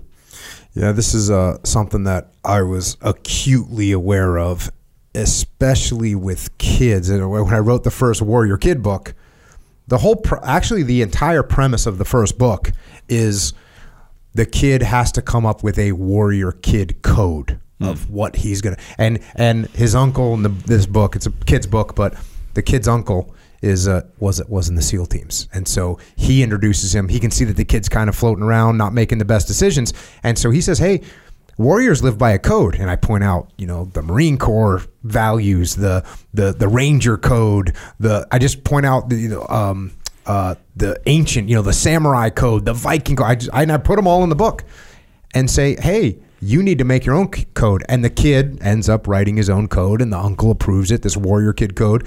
And then eventually I wrote another book called The Code, The Evaluation of Protocols, which literally has like a code saying, hey, as an adult, you still need a code. You still need to figure out what it is you're trying to do. What are you trying to do with your life? And if you have this code in place, hey, I want to be healthy. Cool. Is that donut going to help me be healthy? No, it's not. Don't eat it. Hey, I want to be... I want to spend quality time with my family. Okay, why am I watching TV right now? Okay, don't watch TV. If you have something to live by, then it's going to make your life that much better. And that's why the Warrior Kid Code and the Code, the Evaluation, the Protocol, that's the purpose of those. Say, hey, listen. And in both those cases, I say, write your own code. Because you shouldn't follow my code, but I can pretty much guarantee you most people would have an 80% overlap on what their code is going to be. I mean, I might be more into, martial arts than someone else might be more into fishing. But if you're going to focus on some part of your life, there's going to be an 80%. Who doesn't want to be healthy? Who doesn't want to have a good family? Who doesn't want to be financially successful? Who wants to save money? Like all these things, it's a 90% solution. And you can make some small adjustments to it. But to wander through life without that stuff is exactly that. It's wandering through life. Yeah. Jocko, I think you putting that emphasis on code in that book is one of the best things you've ever done. Because if you want to keep people on an ethical path, one of the guardrails to stay on that ethical path is by actually writing down what your own personal code is. And then that will help you stay grounded and help you stay on that path. That's just a great technique to use to keep somebody, staying within those limits. Because how many times have we seen CEOs, COOs, governors, stray ethically off the path? Presidents. Yeah, presidents, anyone in the chain of command from the bottom to the top. Yeah, and again, it's because they either never took the time to write down their own personal code, or if they've written it down, now they're not paying attention to it. So I think that's great advice you gave out there. This is one of the sections where I actually made a note of your action section of the book. So here's the actions, and you did this for every one of these sections. You identify actions to actually take to move forward and improve this area of leadership. So here the actions are: identify your own personal core values. Ensure your personal core values and the values of the organization you work for are aligned. When making a decision, factor your personal values and your organization's values into your decision-making process. Strive to place the welfare and interests of your followers ahead of your own. And those are some actions that you can take to make this a reality. And hey, identify your own personal core values and write them down. It's something that everybody should do. Section here called Cultivating Trust. And you get in this situation where it's 1999. 1999, you're going to Lithuania. Let me go to the book here. The country had regained its independence only about 6 years earlier. It was going to be my job to work with the Lithuanian military to help them understand how the U.S. military functioned and grow the relationship between the U.S. and Lithuania. I would have a team of 3 other U.S. military personnel representing the Marines, Army, and Air Force, and the team would also include 1 Lithuanian Army officer and 3 Lithuanian civilians. And this is, you're coming off battalion command at this point, so you were just done leading 800 people, and now you got a team of 7. You arrive in Lithuania for this job, and I got to read this part. After I was on board for a couple of weeks, I began to come up with what I thought were some excellent ideas. Instead of tackling the work myself, I began to shoot off yellow sticky notes to everyone, giving them tasks to do. I had plenty of bright ideas, and I shot off plenty of taskers to them. I thought I was making a great impression on the team because of my exceptional ideas. However, I could not explain it, but something seemed to be amiss. Somehow I did not feel the team was comfortable under my leadership. I had an Army Reserve major working on my team as an operations officer. He was a bright guy with an analytical mind and positive demeanor. One morning when I was sitting in my office, he knocked on my door and asked if he could speak to me privately. I brightened up. I was all about this. I thought to myself, there is a young officer who needs advice from a sage like me. The major sat down and I asked him what was on his mind. His answer floored me. He said, "Sir, you are tearing this team apart." He went on to say that since I arrived, morale was at an all-time low. The team's perception of my leadership performance was 180 degrees from what I was hoping for. Their perception was not the boss is a sharp guy, he has great ideas. Rather, their perception was negative, including such thoughts as the new boss thinks things are all screwed up here, the new boss thinks we are all screwed up, the new boss thinks we have nothing to do, the new boss does not trust us. Notice the us versus him attitude that developed here. This was definitely a lesson learned for me. Thankfully, I had someone on the team with enough guts to discuss the issue with me. I thank the major for the personal and moral courage he displayed by discussing the issue with me. I had no idea that through my behavior and tone, I was giving everyone such a negative perception of how I thought they were performing. You go on here, look, fast forward a little bit. What I did to repair trust. I immediately met with the team members and apologized for the mistake I made. I took full ownership of creating a perception that I did not trust them. I told them I trusted them completely. I explained to them that I now realized how my behavior was negatively affecting the team. I promised them I would change my behavior.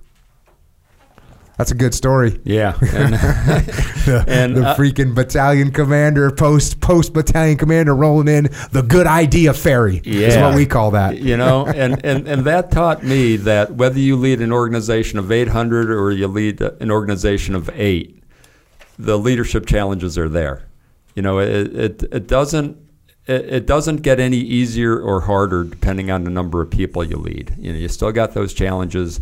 The folks on your team are still expecting you to be a good leader, a positive influence on them. And as I mentioned in the book, I'm just glad that this guy had the personal courage to come up and tell me about it, because it was really life-changing for me, because that really got me on a journey to really study what trust is all about, and not only how to cultivate trust, but also how to repair trust if you unfortunately break it. You know, and one thing that is nice is, luckily, you must have given him some kind of a impression that you were somewhat approachable. And I can guarantee you there's the fitness reports of the world and evaluations are littered with people that decided they were going to go tell their boss, hey, this is what it looks like, and they get scorched for it because the person didn't have an open mind and didn't really want to hear them. So luckily, you had an open mind and were humble enough to say, ooh, that's not good. I made a mistake. Unfortunately, the bosses that oftentimes need that sort of personal guidance are the types of bosses that aren't open to that type of personal guidance, unfortunately. Yeah. Scary. And but I'm glad you complimented his moral courage. Yeah, no, I realized how hard that was for him. And again, I think the lesson for anybody out here listening is, hey, you could be a jackass, if you want to be, and not be approachable, and hey, my way or the highway, I'm the boss, who are you to tell me what to do or give me advice? But you're probably only going to go so far in your journey as a leader. And if you really want to have long-term success, you've got to follow some of these basic leadership tenets. next chapter, what leadership is all about, and you have a great combat story about what is it, Gunnery Sergeant? Yeah, Gunnery Sergeant Burkhart. Or Master Sergeant Michael Burkhart. He retired as a Master Sergeant. Oh, outstanding. Just a real show of courage. You told the story on the last podcast. You recite it with some more detail in here in the book, just of a guy that just is unstoppable. So I won't cover that right now. Get the book to read that story. But you do say this about leadership. Effective leadership is measured by the results an organization achieves. After all, organizations exist to achieve their purpose and attain results. Leaders cannot attain results on their own. Leaders must enlist the support of their followers to be successful. When leaders demonstrate to followers they care by placing their followers' welfare ahead of their own, that is a great way for the leader to gain follower support. Former Army Chief of Staff General Gordon Sullivan, in his book Hope is Not a Method, says our effectiveness as leaders is not so much what we do as what we influence others to do.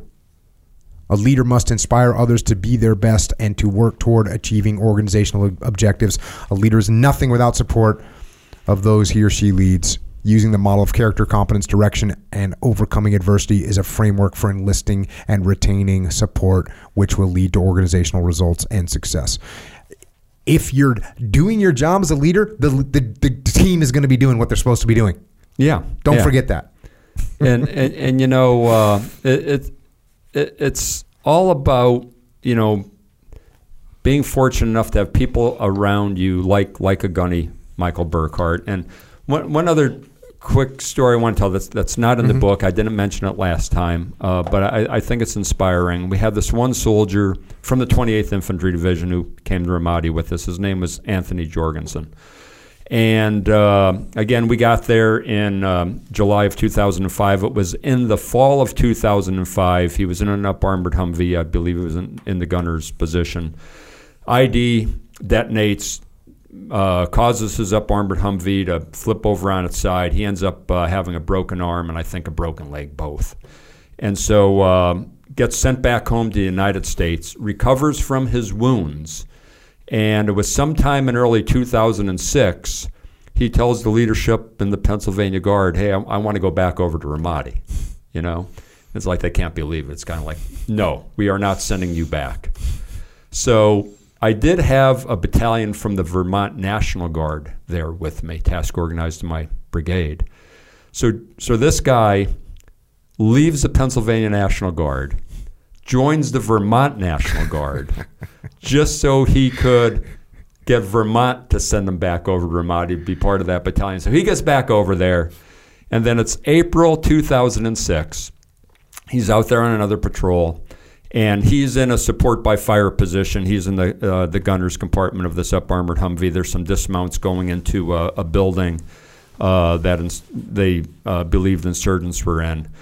And an insurgent fires an RPG, a rocket propelled grenade, at this up-armored Humvee that Jorgensen is in, and just like wings it, you know, slight damage to the Humvee.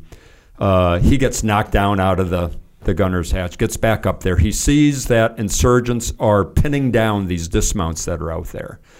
So he jumps down into the driver's compartment, drives that up-armored Humvee between where the insurgents are firing and these dismounts that were pinned down, gets back up into the gunner's compartment and lays down suppressive fire on these insurgents, allowing these dismounts to disengage and then continue the mission. All this after suffering these wounds in that attack back in the fall. Now, how many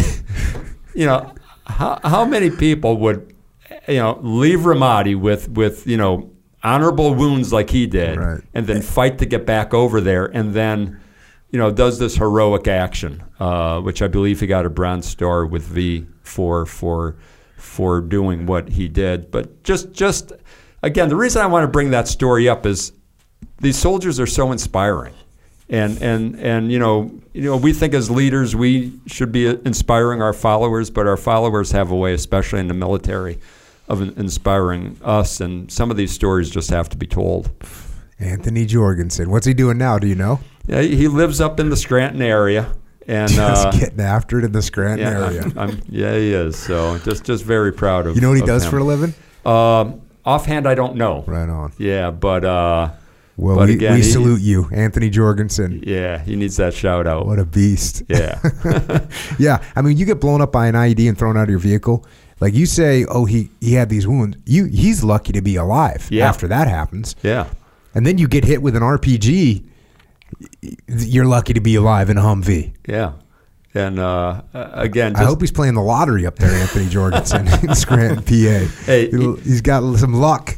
He's a guy I'd want, watching my back anytime. Awesome stuff. Here's an interesting title. For a chapter, do not treat everyone equally.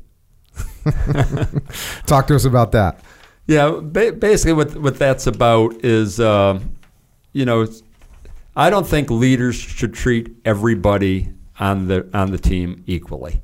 And when I say that, that's what I mean by it. You got to get to know the people on your team. Everybody's a little bit different. So you got to really get to know what makes them tick and what's going to motivate certain people as opposed to motivating others.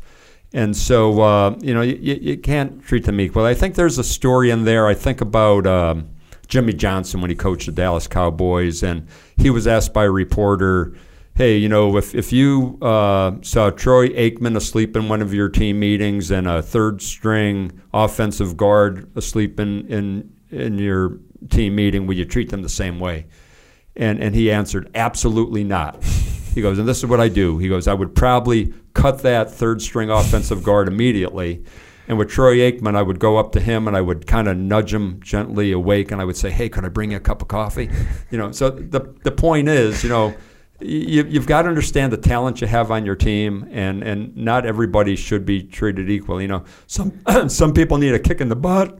Some people need a pat on the back. Another interesting story with this, a football story. I grew up as a Green Bay Packer fan. So in 1966, 10 years old, Lombardi, winning his first Super Bowl, I became a Packer fan. So I started to read all kinds of books about the Packers. And there was this one story, Bart Starr, who was the quarterback for Lombardi. I think it was like the second year Lombardi was the head coach. He was just chewing Bart Starr out relentlessly during this practice. And, talk about moral courage. After practice, Bart Starr goes to Coach Lombardi's office, and he goes, hey, Coach, could I talk to you privately for a few minutes? The coach says, yeah, sure, what's up? And Starr says to him, he goes, Coach, I don't want you ever chewing me out in front of the team again. He said, I'm the quarterback. I'm leading this team. He goes, if they see you chewing me out the way you were chewing me out, he goes, I'm not going to be able to lead this team effectively. And Lombardi, light bulb went off in his head, and he realized he could not treat everybody exactly the same way. So he never chewed Bart Starr out in front of the team again because he realized that, hey, what Starr said was exactly correct. He couldn't lead the team effectively if he was going to be treated like that. And so again, just some great lessons we could learn from past leaders. And I think we all try to do our best when we hear these lessons to try to apply them if we could. That's when you get a guy like Vince Lombardi and the reputation that he has, and he's humble enough to think, oh, if he can be humble in that situation and maybe listen to one of his subordinates and say, oh, he's right, I'm wrong, that's another indicator that you might want to stay humble as a leader. You got some stuff to learn no matter who you are. Yeah, absolutely. You talked earlier about muddy boots leadership, and you tell a story in here about you got complimented on the fact that you were in charge, but your boots were muddy because you've been out in the field seeing what was happening, and that's a whole concept of get in the field, get out there, talk to people, find what's going on in the front lines. You say this here, a mentor in that same chapter, you say, a mentor of mine told me the personal presence of a leader is probably the greatest key to influencing the action once a plan has been put into motion. A leader's presence demonstrates to one's followers the importance of the work at hand. When the leader is where the action is, they are then positioned to motivate others and make timely adjustments when necessary. Leader sometimes has to go and make things happen. Yeah, I remember as a young Army officer reading in some manual somewhere or maybe it was even some senior leader who was coaching me, but said, there's three things a commander could do to positively impact a battle once it begins. He said the commander's use of fires, close air support and indirect fire, the use of the reserves, because it's usually the commander retains the authority of when to use his reserve. And the third thing is personal presence on the battlefield. And he said those are the three things a commander could do to influence the battle once it begins. And that always stuck with me, especially that notion of the personal presence on the battlefield, and just having that personal presence there, which help, I think, soldiers in battle or in the civilian sector, employees in an organization, realize that, hey, this leader is out with us, sharing the load, sharing the danger, sharing what's coming our way. And they kind of get bolstered by that whole notion. Well, I can attest to that. I remember seeing you out on the battlefield in Ramadi, looking over and saying, "Well, there's the brigade commander." Roger that. I guess he's not sitting back in the talk all the time. He's out here with the troops, like you said, seeing what's happening, understanding what's happening, and taking that risk. I mean, if you were in Ramadi and you were out in the city, you were at risk, and IEDs and roadside bombs and RPGs and machine guns don't care what your name is, they don't care what your rank is. They'll kill you one way or the other if they want to. Yeah, and I did try to get out there a lot, not because I had any type of courage to speak of, but just because I felt it was necessary to do. And the other thing for any military leader listening to this, and really it applies to business leaders too, I would encourage my staff to get out there. And the reason I encourage my staff to get out there is because I felt it was important for my staff to also gain ground truth. If the staff was gaining what they thought was the truth from reading reports, they were missing about 80% of what was happening. So although I know, in the military a lot of times, especially in operations like that, the staff needs to be back doing staff work, I always encourage them that, hey, they did have to make time to actually get out there, talk to troops, see areas with their own eyes. And again, just a history from lesson, Hurtgen Forest, 28th Infantry Division fighting in the Hurtgen Forest in November 1944, the Battle of Schmidt. Was a devastating time for the 28th Infantry Division. In about 4 days, over 6,000 casualties. And one thing that was written about that period is it said that General Cota, who was the division commander at the time, most reports I read said he never even went as far forward as one of his regimental command posts, and the staff did not go forward either. So they didn't realize that the call trail through the Hurtgen Forest, which they were sending Sherman tanks down. A Sherman tank is 8.5 feet wide. The call trail was 9 feet wide. I mean, it was not a good, MSR, main supply route, or good route of any sort for those tanks to be going along. And so the lesson there is, because the commander didn't get out on the battlefield, because the staff didn't get out there, they were relying on maps. They didn't get the full understanding of what that Hurtgen Forest area was like. So, again, for any civilian leader, any military leader, absolutely important not only to get out there yourself, but to get your staff, the ones that you depend on, to advise you to get out there as well. Yeah, there's another piece of this when you are the leader and what you're supposed to be doing is you're supposed to be detached. You're not supposed to go out there and get in the firefight. You're not supposed to go out there and run the marketing meeting or meet with the client necessarily, or get and start manufacturing stuff on the line. You're supposed to go out and look, do you maybe do a couple moves on the manufacturing line to make sure you understand what's happening? Yes, but you don't start manufacturing things. You come in from a different perspective. You come in with a different perspective. And then what you have to look for as a leader is you have to make sure that things are going in the right direction. And the test that you should put on yourself is basically the momentum. Is the momentum that we're going in correct? Because the momentum could be wrong and the momentum could be right. And if the momentum is right, cool, you can just get out of the way. If the momentum is wrong, that's where you're going to have to step in and stop it. And one of the places where you see this is, well, in combat, when things lag, you get an element that's not moving as quickly as they're supposed to move. They're lagging. They're moving too slow. And they don't even realize that. They can't realize it because they're doing it. You can come in and say, hey, we got to step it up. Hey, we need to push that next building. So when an element is lagging, a leader can step in and move things quicker. And they should, because that's the momentum is inertia. The momentum is, hey, we're going slow, we're being methodical, but they need to move faster. The leader's got to make that happen. There's also times where the leader steps in and says, hey, we need to slow down. You guys are moving too quick. You guys are not taking too many risks. Slow it down. So there's all these situations where I think what the leader needs to be cognizant of in their mind when they step into these situations is the momentum we have, is the crowd, is the mob moving in the right direction. If they are, great, get out of their way.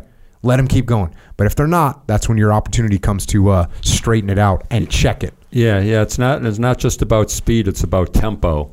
And a couple of things came to mind, Jocko, as you were talking. One is my personal security detachment in Ramadi.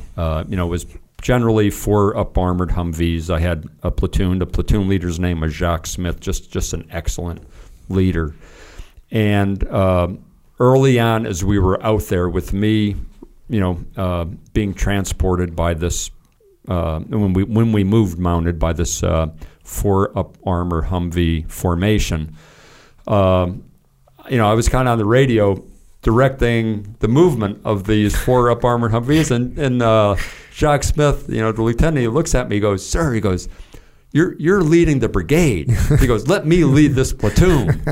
And I said, you know what, Jacques, you're exactly right. I'm going to shut up. When we're out here, this is your platoon. You're going to lead it. I'm not going to say a damn word about how you should maneuver this platoon, because he was right. I had a brigade lead. And then the other story is Command Sergeant Major Chris Kepner. He was my Command Sergeant Major when I commanded 28th Infantry Division. He used to say, as he would go out and talk to leaders and coach and mentor leaders, he would say, leaders could stop things from getting screwed up just by the fact that they were there, just by their mere presence. So that's why it's so important, again, for leaders to get out there, because people are going to do the right thing and adhere to those standards when they know the leader is there. Mm-hmm.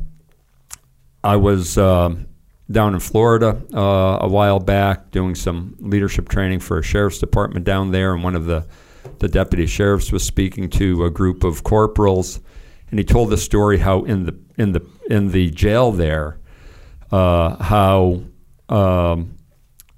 some deputies that should have been in the kitchen watching the prisoners do what they were doing, cooking the meal, just neglected to be there as they should, and things really got out of hand.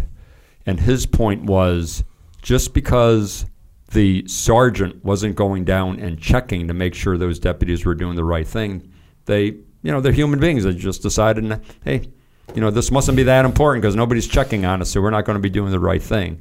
And so his point was, again, just by the mere fact of a leader being present, they're going to fix things just by being there. This reminds me of another chapter in the book here, chapter 11, an organization's personality. You say, in 1985, I took command of an infantry company in the 28th Infantry Division, Pennsylvania National Guard. The infantry company I commanded was designated Alpha Company, 2nd Battalion, 109th Infantry, and the unit had an authorized strength of 144 soldiers. I was honored to have an opportunity to lead the commissioned officers, non-commissioned officers, and soldiers assigned to the outfit. I remembered reading an Army leadership manual earlier in my career before taking this command. In the manual, there was a statement I will never forget. It said, a military unit, and any organization for that matter, takes on the personality of its leader. When reading that statement as a young, inexperienced leader, I doubted it. I could not believe a unit of almost 150 soldiers would take on my personality. I did not believe someone like me could have that type of impact, whereby over 100 of the people assigned would take on my traits. Based on my experience commanding that company, I learned I was wrong and the leadership manual is correct. An organization will take on the personality of its leader. In my case, the commander I took over for was a good man. However, his focus seemed to be more on being a nice guy than on emphasizing physical fitness and tough training. That was exactly what the personality of the unit was when I took command. Everyone got along, everyone was comfortable, but many of the soldiers were lax on their fitness levels, and the unit did not go into the field much to conduct rigorous training. I believe soldiers needed to be in excellent physical condition, and I also believed infantry soldiers needed to train rigorously in field conditions, be experts with their weapons, and take excellent care of their equipment. Over time, the unit took on a tough persona. This was ratified by our brigade commander when he selected our unit to train at the National Training Center at Fort Irwin, California. In late 1980s, this was a big deal and an honor for a National Guard company to be selected for that training. So there you go. Yeah. Case in point. Yeah. The next section I wanted to just jump into, and it's called decision making, and there's some topics in here that you write about, and I just want to kind of do a high level review of some of these sections. One of them is hit the ground running, which means when you show up, get started. Get your butt in gear. Yeah. Another one's character is foundational. Again, this is what we're doing. This is who we are. And if we don't have good character, hey, listen, if you don't have good character, you might be able to get away with it for a little while. You might even be able to weasel out a promotion because you maneuvered and you manipulated and you took credit where you didn't, and you didn't give credit to the team, or you might even get a promotion. You might even get 2 promotions. It can happen, but eventually it's not going to last. No. You know, a friend of mine, Len Morella, he graduated from West Point in like 1958 or something. He retired as a colonel in the Army. He wrote this book about character, and in the book he would go and interview different leaders who were known to be character-based leaders. And one of the people he interviewed was Coach Krzyzewski, Coach K from Duke. And in this interview he was doing with Coach K, Len said to Coach K, what does character have to do with winning a basketball game?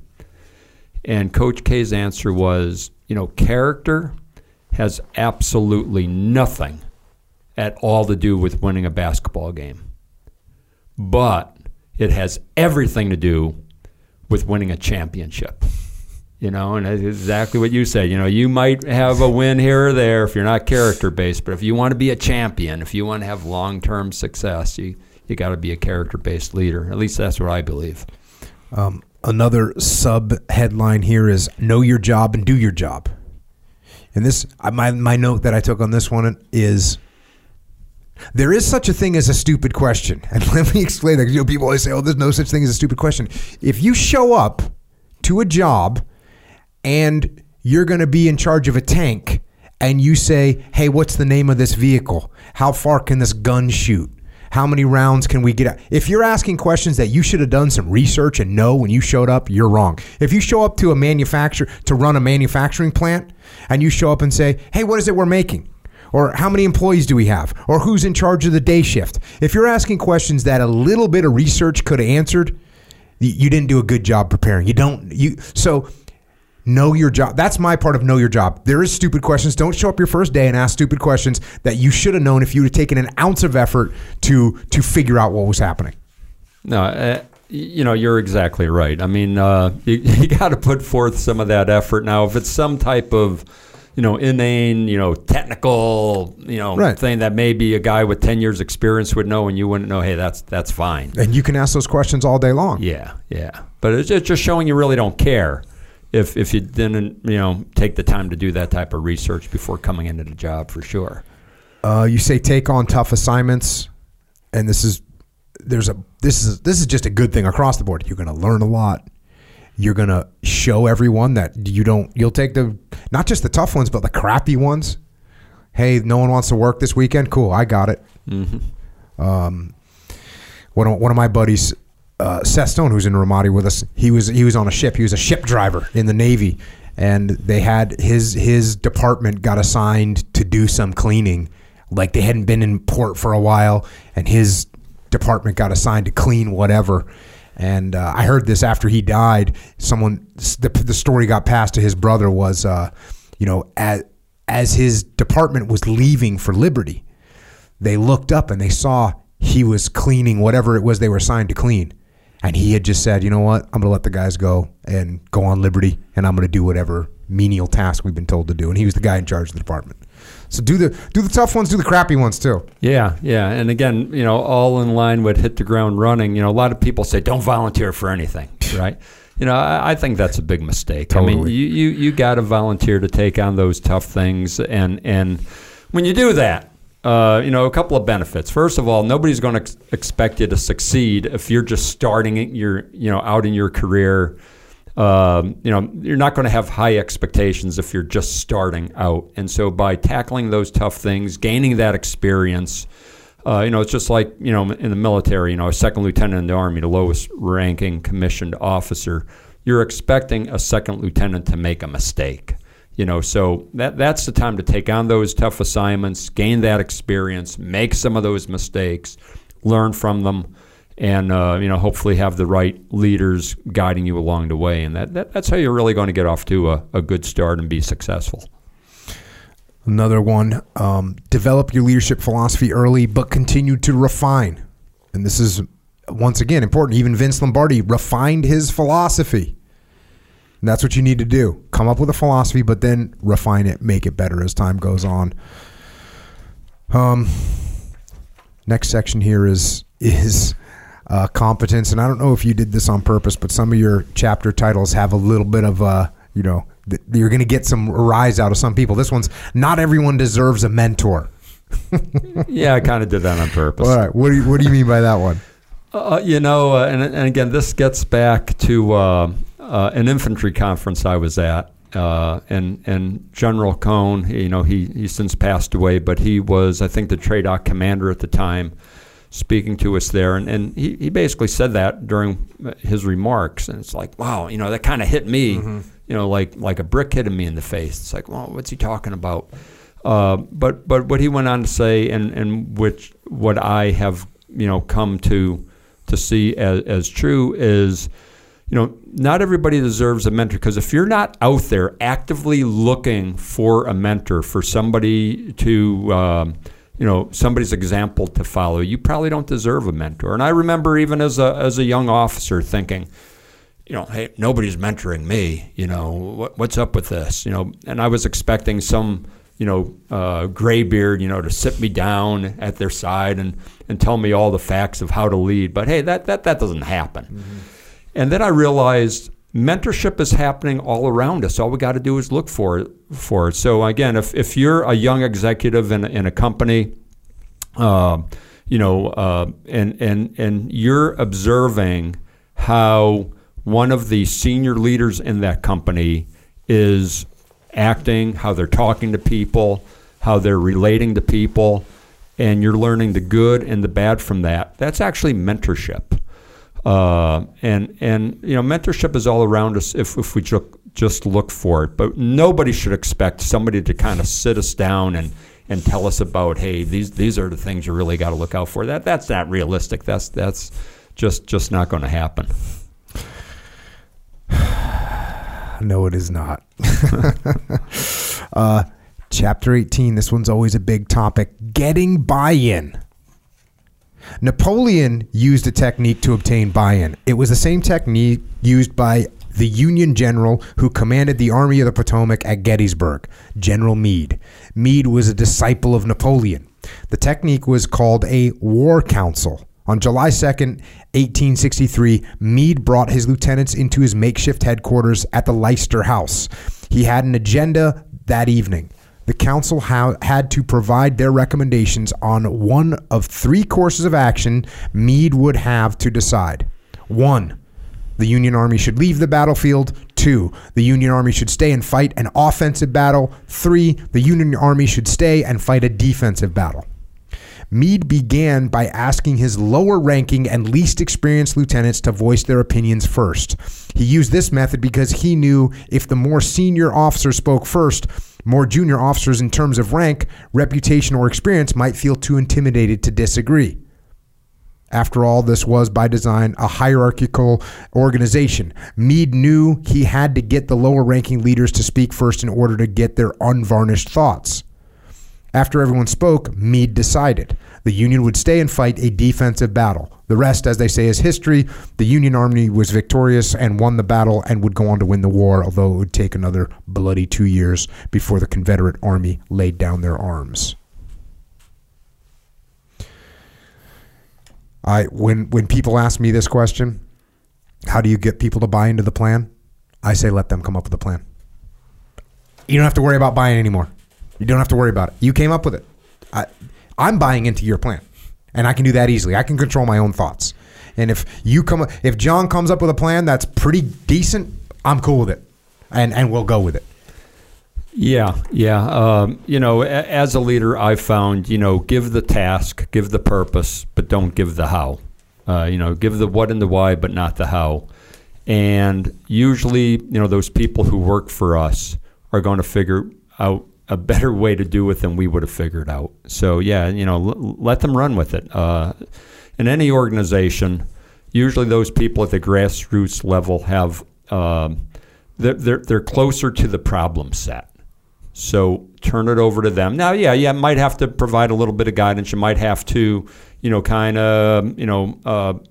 just adjust one way or the other. But essentially, giving them the what and the why and let them figure out the how is generally the best way to handle it. And I'll get leaders say, well, what if my subordinates come up with a stupid plan? I'll say, well, what's wrong with you if you've got subordinates that are coming up with a stupid plan? Yeah. Well, I'll tell you what's wrong. You haven't trained them properly. You haven't given them the right mentorship and guidance. You haven't let them come up with plans before so they could learn how to plan better. So if they come up with a stupid plan, what do? You start asking them some earnest questions about their plan, and kind of it reveals to them what some of the holes in their plan are, and then they can make adjustments. And while they're making adjustments, they're also learning. So the next time you ask them to come up with a plan, it may not be a brilliant plan, but at least it's less stupid than the first plan. And then you look up in 3 months or 6 months, all of a sudden, their planning is outstanding, and you look up in a year, and they're probably planning better than you are, because like you said, they're the ones that are closest to the problem. Yeah. And, what you said a little bit earlier, I think is exactly true.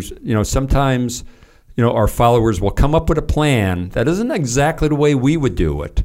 But, I let them run with it anyway, as long as, it's not flawed in any way. It's just a different way than I would have thought of doing it.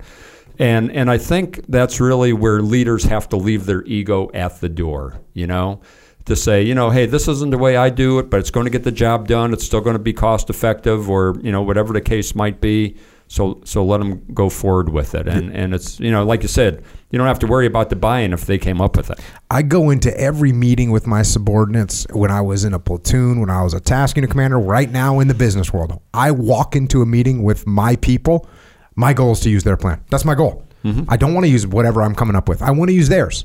And if you have that goal at the beginning, that's going to lead you to the best possible place.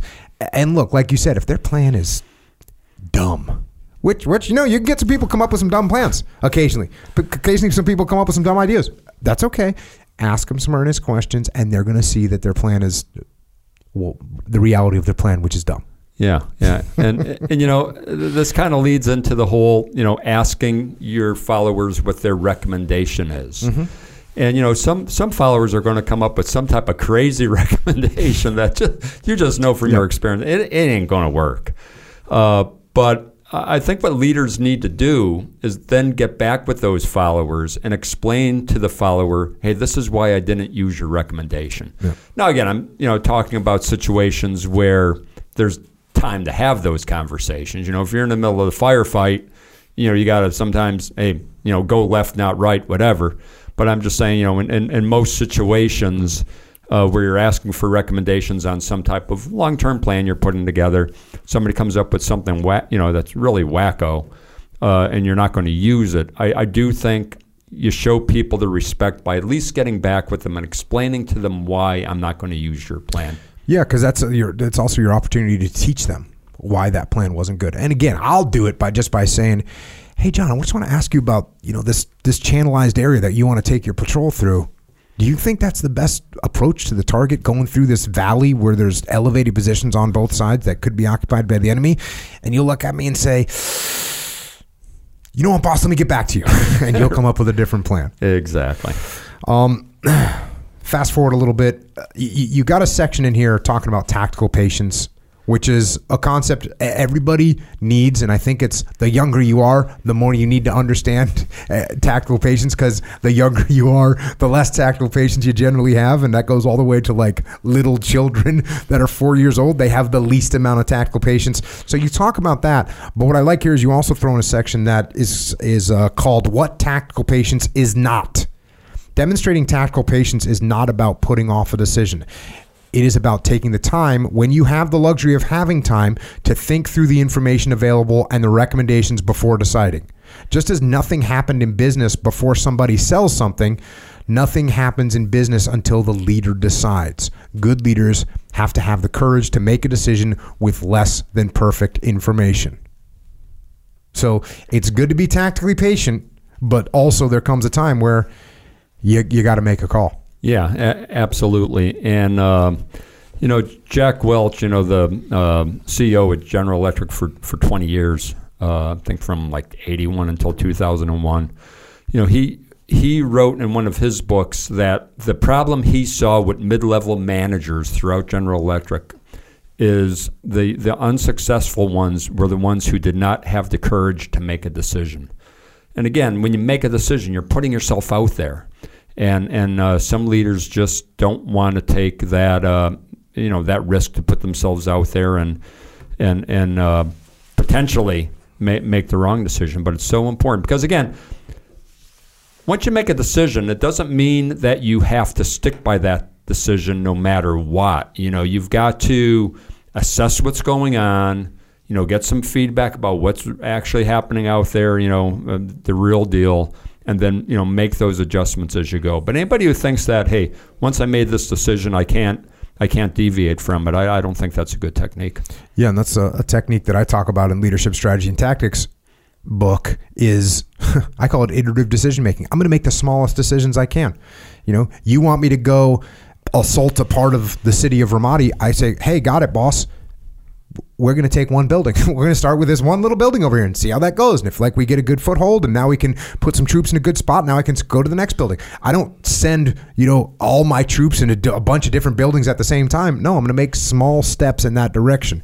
And then it's very easy for me to make adjustments. It's very easy for me to say, oh, you know what? Hey, boss, I'm going to need more troops. Or, hey, boss, this doesn't make sense right now. This is way more fortified than we thought it was going to be. Whatever the case may be, I can make adjustments, but I start off by making very small decisions and then adjusting. And the other thing that I was thinking about when you were saying that is when you were talking about Jack Welch and the mid-level managers failing to make decisions because they don't want to put themselves out there. And this reminds me of what you were talking about earlier and what's in the book, the idea of forming like scar tissue and the habit. If you get in the habit of saying, hey, look, I made a decision, wasn't the best call, it's on me, here's the adjustment we're going to make. Once you realize it's not the end of the world to do that. Now, I can tell you, can you do that to an extent where people go, hey, Jocko's just nothing but bad decisions, and every decision he makes goes, hey, my mistake, hey, this one was my mistake, hey, sorry guys, this was my mistake. Eventually, you're going to lose some clout and you're going to lose some credibility. You can't just make bad decisions all the time. But if you make decisions, hey, even a broken clock is right twice a day. You're going to be right some of the times. If you're doing a good assessment, you make a decision and it turns out to be wrong. Hey guys, sorry, my fault. That we should have gone a different direction. Here's the adjustment we're making. People don't lose respect for you. They gain respect for you. But if you don't experience that and you don't build up the muscle of making a decision, owning the outcome, whether it's good or bad, own the outcome, you can build up a muscle memory for doing that, where it becomes habitual and it's okay. And I think if you never step into that arena, you're just scared of it. It's like Mikey and the Dragons, the other kid's book I wrote. The kid's scared of the dragons. He doesn't realize that the dragons are small, and that's true with most things we fear. So if you don't open that door, go in that cave, and make a decision occasionally, you're never going to understand that. Once you do that, if it was a bad decision, just own it. Make adjustments and move forward. You need to learn that. You need to feel that, and you can get used to it. Yeah, and Jocko, I was listening to an interview you were participating in once, and I think you said something to the effect that every problem is a leadership problem. Mm-hmm. And what that gets to is, leaders have to create an environment where subordinates feel comfortable taking the risk to make a decision and know, hey, if it doesn't turn out exactly right, at least, I'm not going to get my legs chopped out from underneath me. So, it's really important that, if you're a leader and you see that you've got subordinate leaders who are hesitant to make a decision, maybe you should look in the mirror and think to yourself, hey, what am I doing to create an environment where these people are afraid to even decide or make a mistake? That's not a good environment. A horrible environment, and you're going to end up, your team is going to fail eventually. Yeah.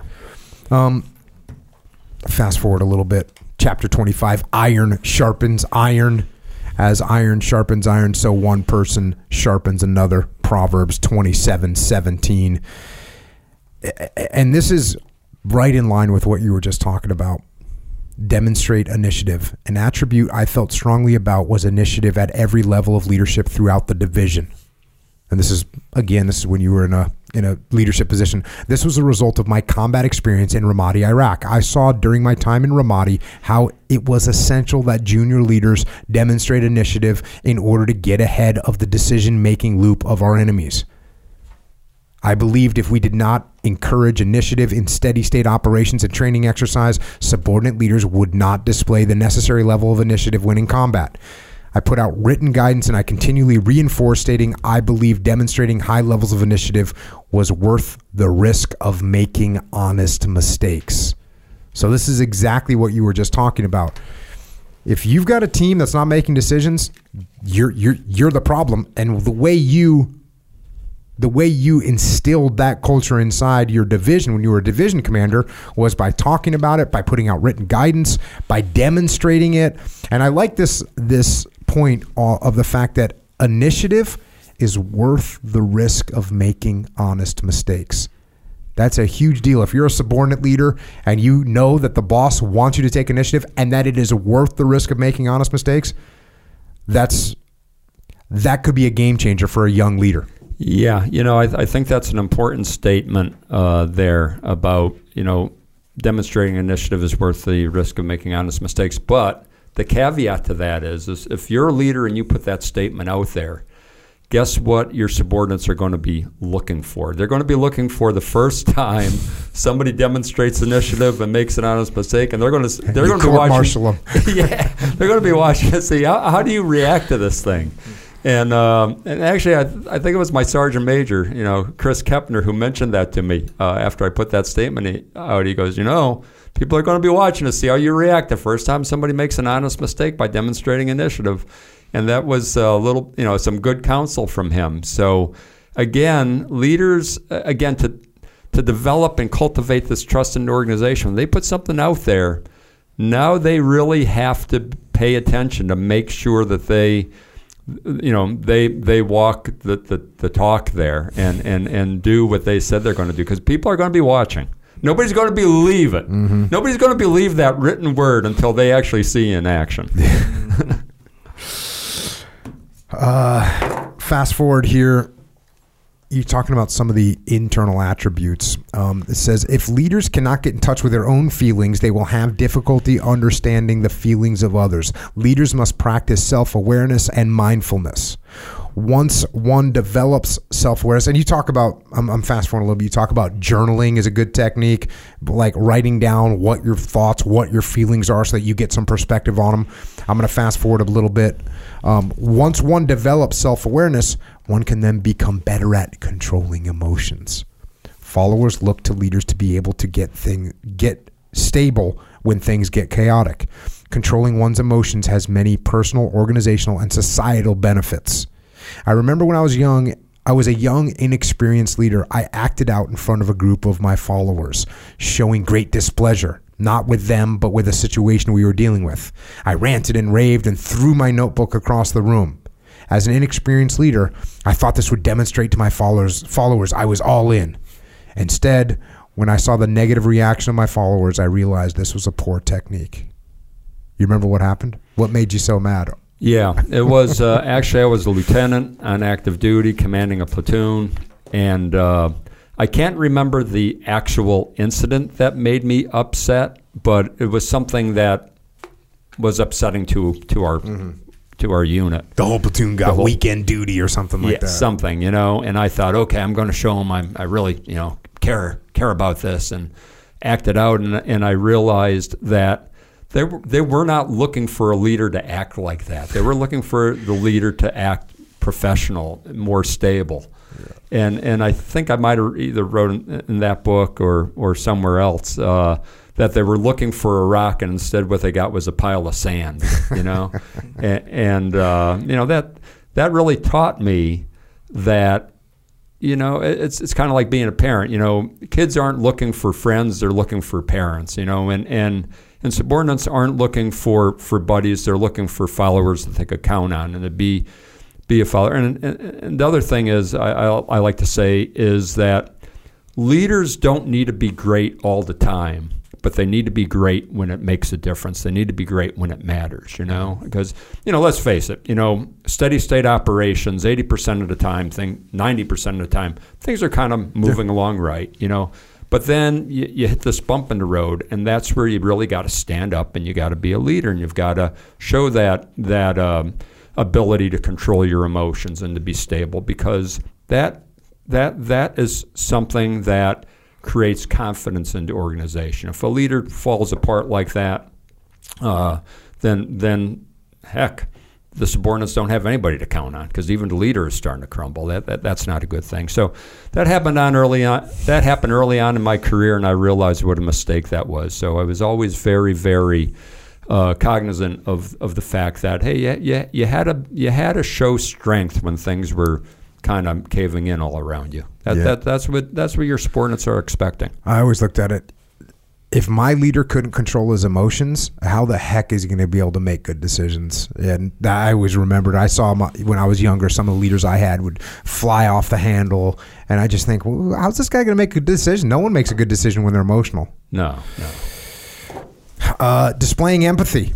Empathy is an essential element of being a servant leader. Empathetic leaders can sense what their followers are feeling. This eliminates tone deafness and the perception leaders do not understand, or worse yet, the perception the leader does not care. When followers think a leader does not care, they will stop bringing forth their problems and issues. Empathy is the capacity to show followers you care about them. A leader must understand how followers feel and what their issues are in order to provide their resources, allowing followers to do their job more effectively and increase the probability of mission accomplishment. You got to see the perspective of the people on your team. And I think it was Colin Powell who said something to the effect that when a soldier stops bringing you their problems, you've effectively stopped being a leader.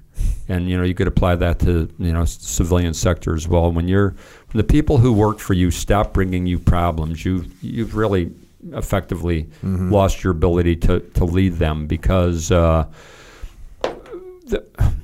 are going to stop bringing us their problems when they figure either you can't do anything about it, or you just don't care enough to do anything about it. And that's just a terrible position for a leader to be in.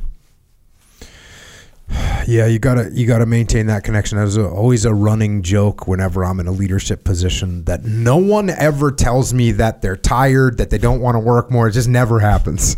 Right? So I always have to make sure that I'm pulling that string a little bit more than normal, because no one wants to come and say, "Hey, Jonko, we've had enough. We don't want to do another operation. We don't want to go. We've been on the road too much." No one ever wants to tell me that. So I always have to make sure I'm digging a little bit deeper. Yeah. Otherwise, they won't say a damn thing. Section 3 is resilience, and I'm going to read a little section here. Our 4 up-armored Humvees launched themselves out of the gate of Forward Operating Base Ramadi on a sun-drenched Sunday morning in September 2005. The heat was stifling. The Euphrates River running through our area added a high degree of humidity, causing my eye protection to mist up with sweat. We were traveling along Route Michigan toward Observation Post Hotel, overlooking East Ramadi, OP Hotel. A suicide bomber attacked the observation post a few weeks earlier, but failed to dislodge the tenacious soldiers who operated out of there. I wanted to check on the soldiers and gauge their morale. Our vehicles made their way through a city struggling due to the violent insurgency there. Still, as we made our way east Toward East Ramadi, the streets were busy with vehicle and pedestrian traffic. I was happy to have my brigade chaplain riding along with me in the backseat of our vehicle. In the Army, I have always been a big fan of our chaplains. These warriors of a higher power could bolster the spirit of soldiers anytime they visited a unit. The chaplain was also part of my personal staff, and I valued their insight prior to making a decision affecting the welfare of soldiers. After our visit to OP Hotel, we made our way back through the center of the city. The chaplain noticed the same thing I and every soldier in our mounted patrol noticed. The vehicles and pedestrians covering the streets about 2 hours earlier had disappeared. There was a strange quietness clothing the neighborhood we were passing through. We had seen this before. We braced ourselves for an insurgent attack. We all became a bit tense as our senses were alerted. The banter we usually engaged in as we moved about the city was quieted as we gave the alleys and buildings around us our full attention. In order to calm down our crew, the chaplain announced in a loud voice, "Fear not, boys, God is with us." The young specialist operating out of the gunner's compartment of our vehicle heard the chaplain's announcement, and from his more exposed position atop the vehicle, he playfully called down to the chaplain, "God may be with you all down there, but he certainly is not up here with me." About 20 seconds later, we heard the boom of a rocket-propelled grenade. The grenade squarely hit the armor shield surrounding our young gunner and harmlessly ricocheted into the air before exploding and causing no harm to personnel and no damage to equipment. Our stunned gunner did not miss a beat. He quickly and loudly proclaimed, "I stand corrected, chaplain. God just arrived." Of course, we all broke up with laughter. It was good having the chaplain with us that day. And this is a section that you've got called spiritual fitness. Talk to us about spiritual fitness. Yeah, when we talk about fitness, of course, we think of physical fitness and, mental fitness, emotional fitness. But I think spiritual fitness is a big part of helping us develop our leadership strength. And that's whether we are part of some type of formal, religion, or whether we just are connected to our spirituality in another way, through nature, through meditation, whatever the case. It's important that we understand that there's something, this is my own personal beliefs, there's something larger going on in the universe around us. It's not all about us. We're just a speck of everything that's going on. And I think that helps us keep grounded. I think it helps us keep humble. And I think it, again, kind of aligns with whatever values we say are our personal values, where it will help us stay on the right track as we're making these decisions. So I think if leaders don't take the time to reflect on the notion that there's a higher power out there, that there's something going on that's really much bigger than ourselves, they may be missing something. And that's one part of this whole section of the book, which is called resilience, and this is one of your three overall themes. And you got some other facets of resilience in here. Positive energy, and that's an overused statement, right? And what I was thinking about when I was reading this is, you can think of the positive energy as someone that's sort of like, it's hard to understand, or it can be hard to understand. But if you think of people that have negative energy, it's real easy to understand those people, right? It's real easy to someone who's, "Oh, this is never going to work. Oh, we're screwed. Oh, this is horrible." We all know people like that. And it seems easier to identify. Maybe I shouldn't use the word hard to understand. It can be hard to identify someone that has positive energy. It's real easy to there's more people, it seems, that have negative energy. And occasionally you'll get someone that's just got super positive, and then you'll remember that, and you'll remember how what their response was when something was going wrong, and how they took it, and they look around and be like, "Oh, good, we get another chance to go at this," or whatever the case may be. So I think that's a good one. You got fitness, physical fitness in here, which is, again, something that I get often asked, does that come from the military, or is that just part of you? And the answer is, Look, there's plenty of people in the military that get out of the military and their physical fitness fails. Yeah. And they get out of shape. So it's not something that it's not a chip you get programmed. You need to work at it. Yeah. And just getting back to your piece there about the positive energy, you mentioned those negative people. I like to call them energy sponges because they just kind of sap the energy from everyone around them. It's kind of like, why do I want to be around this person, man? It's just not good for a leader to be that way. I like to say a leader should brighten up the room when they enter it, not when they leave it. If you're the type of leader that brightens up a room when you leave it, it's kind of like, man, you're doing something wrong there. So again, it's not like you got to be all smiling and slapping people on the back and glad handing people all the time, but people have to know that you're expecting tomorrow to be a better day than today. And who doesn't want to be around a leader who believes that tomorrow is going to be better than today? Because we want to move forward, and that's what I mean by positive energy. And like we talked about earlier in the podcast here, you have to have an action plan, a believable action plan. If you want to be known as a positive leader, because people aren't going to follow you if they just think you're glad handing everything and you really don't have a plan to back it up. That's important. Yeah, you gotta see a pathway to get this mission done. Yeah. And see a way to get out of this miserable situation that we're in, and see a way to have some fun with it. Yeah.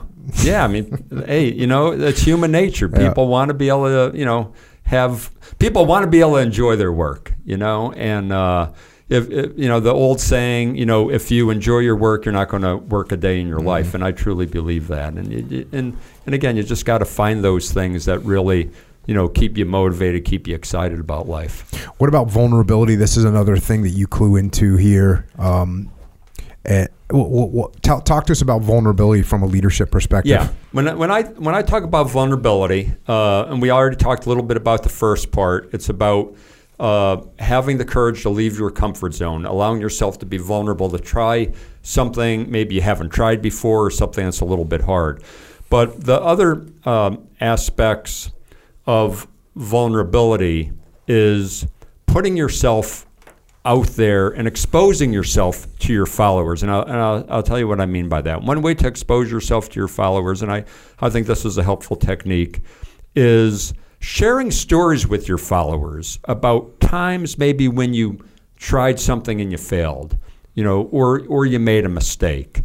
And the reason I think that's important is because, followers look at a leader to think, man, they're in this position of leadership. Everything they touched in life must have turned to gold. They probably never made any mistakes, so they wouldn't be in this position of leadership. And we know nothing could be farther from the truth. So by explaining to your followers how, hey, I've tried and I've failed sometimes and I've made mistakes, and this is how I was able to overcome these mistakes, that inspires those followers. And then the other piece about vulnerability is having the humility to ask people on your team, and I know you've written about this because I've read it, but having the humility to ask people on your team what they think and how they would do something.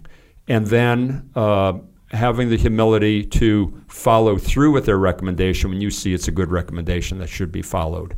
And again, not just having that attitude that, hey, I'm the leader, you've only got 2 years on the job, what could you possibly know, more than I know. But again, you don't know what life experience that person had. So asking people their opinion. We talk about respect. I think one of the best ways you could show somebody on your team that you respect them is by asking their opinion. Could you imagine working for somebody for 10 years and you've never had that person you work for ever ask you for your opinion? I mean, how could that make you feel good? And how could that make you feel that leader of yours respects you? Man, you never even asked me what I thought. So I think one of the best ways to show people you respect them is to ask their opinion. Doesn't mean you have to follow their recommendation, like we mentioned earlier. And if you don't follow their recommendation, a good technique is getting back with them and explaining to them why. But I think, to me, that's what vulnerability is all about, those couple of things there. Yeah, this is another negative example that I think is easier to see, is if you're talking If you work for me and you're talking and I cut you off, right? Everyone knows that's disrespectful. Yeah. Well, that also means that if I actually listen to what you have to say, that I'm being respectful. I'm giving you respect. So if you can't remember to listen to people, remember how rude it is when someone cuts you off, and the opposite of that is to actually listen to people. Here's another. I think this is a vulnerability that is so uncomfortable for leaders and people and subordinates up and down the chain of command. It's a vulnerability that is people avoid almost at all costs. And that is the ability to say, I don't know. Yeah. I don't know. Hey, what do you think we should do this? I don't know. Up and down the chain of command. I think the first place I learned this when I got to the SEAL teams, you weren't a SEAL when you got to the SEAL teams. You were a new guy, an FNG, as a matter of fact. So you get there, you're an FNG. You don't have your trident, which is the insignia that means you're a SEAL. And so you have to study for 6 months. You're on a probationary board. You're on probation, I should say, and then you have to eventually go in front of a verbal board, and you go to the diving, you go to the weapons, you go to the parachute, you go to tactics, you go to the radios, and all these chiefs and master chiefs and senior chiefs, and they're asking you questions. And what they tell you is, and this is probably the first place I realized, oh, okay, well, that's the right thing to do. If they ask you a question and you don't know, what you say is, I don't know, let me do some research and I'll get back to you. And that's the right answer. And they're going to ask you some questions. They're going to dig so deep into those manuals, they're going to get that answer. Or you can sit there and say, you can try and make up an answer. You can try and pretend like you know it. And then you're going to get crushed because you lack the humility and you're not being vulnerable enough to say, hey, I actually don't know. So up and down the chain of command, just like you said, no one expects the leader to know everything. As a leader, we think everyone expects us to know everything. And when we try and act like that, we look like idiots. Yeah. You don't know everything. Just say, hey, I don't know. What do you think? It's perfectly fine. 3 powerful words there that leaders should live by. When they don't know, say it. Skipping forward a little bit, remaining calm during the storm. You talk about some ways to do this, and you got a couple points in here. Take control over the things you can. I think this is something that, even though it's so obvious, we still fail to do this as people. We worry about things we have no control over. So don't do that. But you got another section in here. Do not catastrophize. Now, did you make up that word? No, that's actually a word I heard when I went through resiliency training. Okay. They talked about the concept of catastrophizing. So here's the section on catastrophizing. The United States Army trains soldiers on techniques that will help them display resiliency. One of those techniques, which I think is particularly relevant during these uncertain times, is how to not catastrophize. When you catastrophize, you focus only on the worst case scenario. You believe the worst will happen, and of course, this produces a great deal of anxiety. This can also sow the seeds of a self-fulfilling prophecy. A method to place things in perspective and avoid catastrophizing is by going through a practical thought process promoting resiliency and reducing anxiety. First, look at what the worst case scenario would possibly look like. Second, identify what the best case scenario might be. Third, consider the most likely or probable outcome. Then focus your attention on the most probable case and develop your primary plan of action around that scenario. So this is something, and I think the reason I got a little bit focused on this is because this is what our news media gets paid to do. Catastrophize everything. Yes. Everything is catastrophized. Everything is a worst case scenario. The world's going to end. If you followed the headlines, the world ends every single day. It gets killed by COVID, by war, by this politician, by that politician. Every single day there's a catastrophe that happens. And if you do that as a leader, you're making a mistake. But what's also important is you can't react to these things. And someone runs into the office with some massive problem. It's like, okay, let's think through it. Okay, I see you're excited. Awesome. Let's think through it. Yeah. Catastrophizing. I'm surprised I woke up this morning, watching the news. I thought the world ended yesterday. But yeah, you're exactly right. And I do try to use this technique because usually the very worst case doesn't happen, and you get yourself all spun up about it, all friggin' tense and stressed out about it, and it's not going to do you any good anyway. This is one of the most beautiful things I learned in the military is the counter to the catastrophizing individual above you in the chain of command, below you in the chain of command, a peer, whatever. They're panicking, they're freaking out. And what you learn in the military, you learn this powerful word, which is Roger that. Or either Roger or Roger that. Someone comes in, they're going crazy. I'm like, oh, you can't believe this happened. I'd be like, Roger. Meaning, okay, I understand. Let's think about it. So anytime, be very careful as a leader. Be very careful with the words you choose to explain what's happening. And sometimes as a leader, we want to get a reaction out of people where we've got this situation happening and we know it's critical and we need to make some adjustments. And so in order to get people moving, instead of explaining to them what's happening and why we need to make a move, we just go straight to level 12, catastrophize. Right. In order to get people to move, we catastrophize. And the problem with that is it ends up being the little boy that cried wolf, where you catastrophize everything. Everything's a catastrophe. Everything's going to end the world. Everything's a strategic failure for the team. Everything's a catastrophic event. And it's like, no. In fact, there are so few catastrophic events that can actually happen that there's almost nothing that you can catastrophize with me. Yeah. We're going to get through just about everything. That's kind of like the whole thing. If everything's a priority, nothing's a priority. Exactly. You know, you've really got to be clear about what the priorities are, and then get everybody working toward achieving those. You know, probably maybe 2 or 3 priorities, the things that are really important. Prioritize and execute. I believe that's the word. I want to close out with one last section here. And it's how you close out the book, but it's a good indicator of everything else that's in the book. So it says this: I was raised by my father to have faith in God. Though my father faced setbacks such as losing his wife at an early age and raising 7 children after her death, he never lost faith. My father made it a point to march all 7 of his children into church every Sunday morning. This made a lifelong impression not only on me and my siblings, but many others who resided in our community.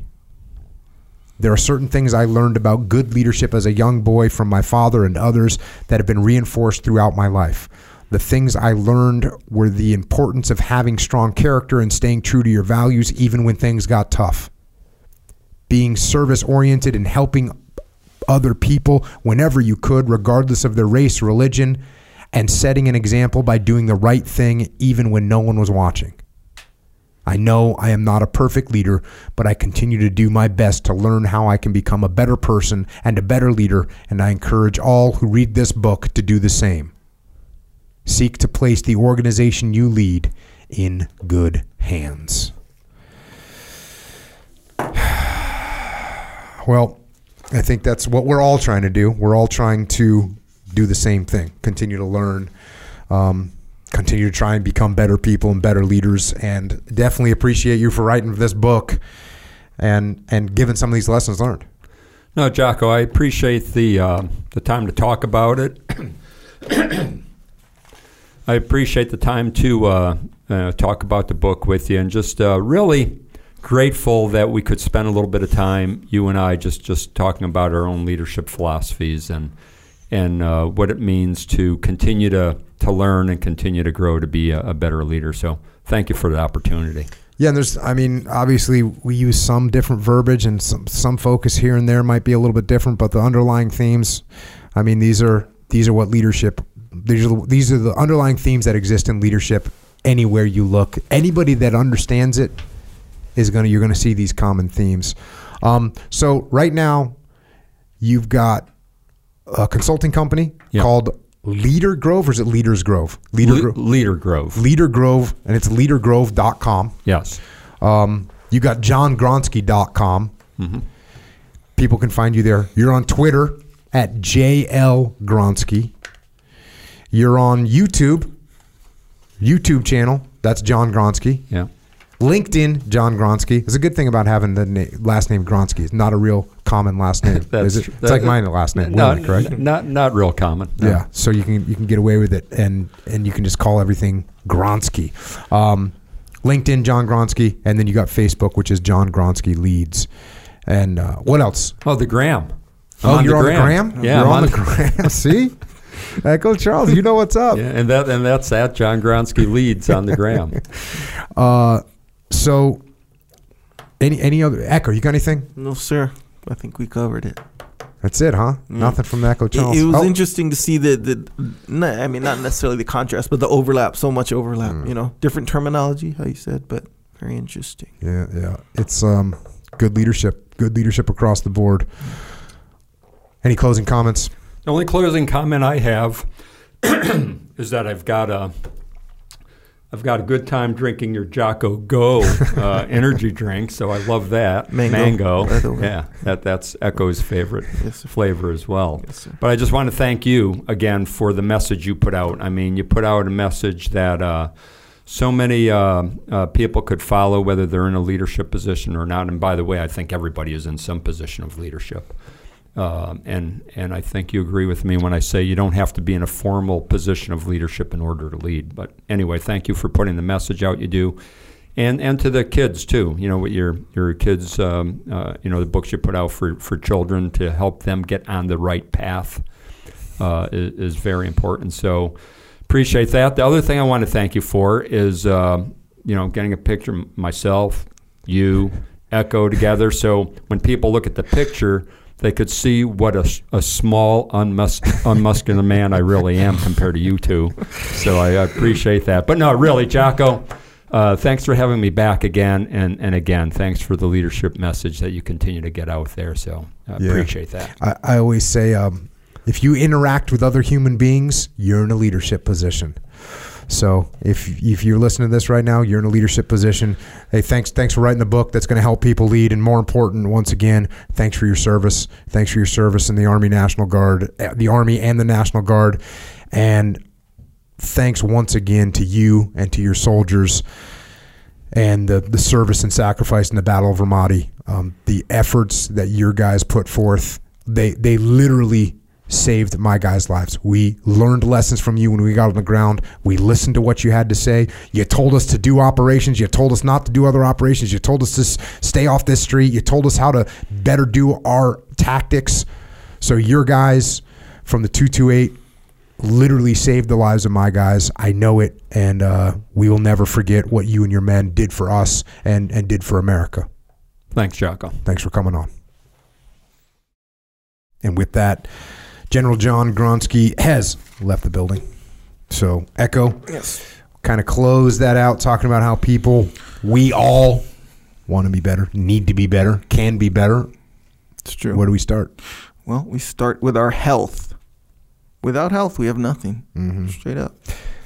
From what I understand, you had a little disregard of your health the other day and went to a McDonald's restaurant. It was and ate food. It was a momentary lapse of judgment. And discipline for sure, but it was what very made unique. You break? Opportunistic, and this is the kind of stuff we got to be careful for or about or whatever. You know how you have a routine, and every once in a while I'll get reminded of the importance of a routine. Okay, right. I don't 100% sign on to the whole routine. Is McDonald's part of your routine? No, but it's an example. If you don't have a routine, what it does is create little opportunities. Arches if you don't have a routine, apparently.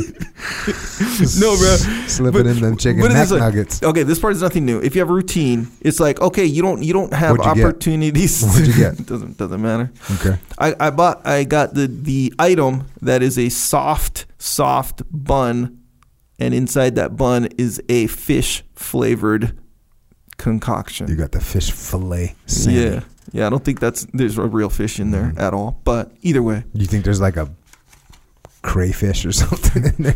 Low. You know what it is? It's like one of those. Or is it just pure sugar? Yeah, it's like a synthetic. They do I don't know, but this is what it feels like. Maybe like a synthetic material that's made, maybe in a 3D printer or something like this, with like some stuff, and then they put like some fish extract flavor in it.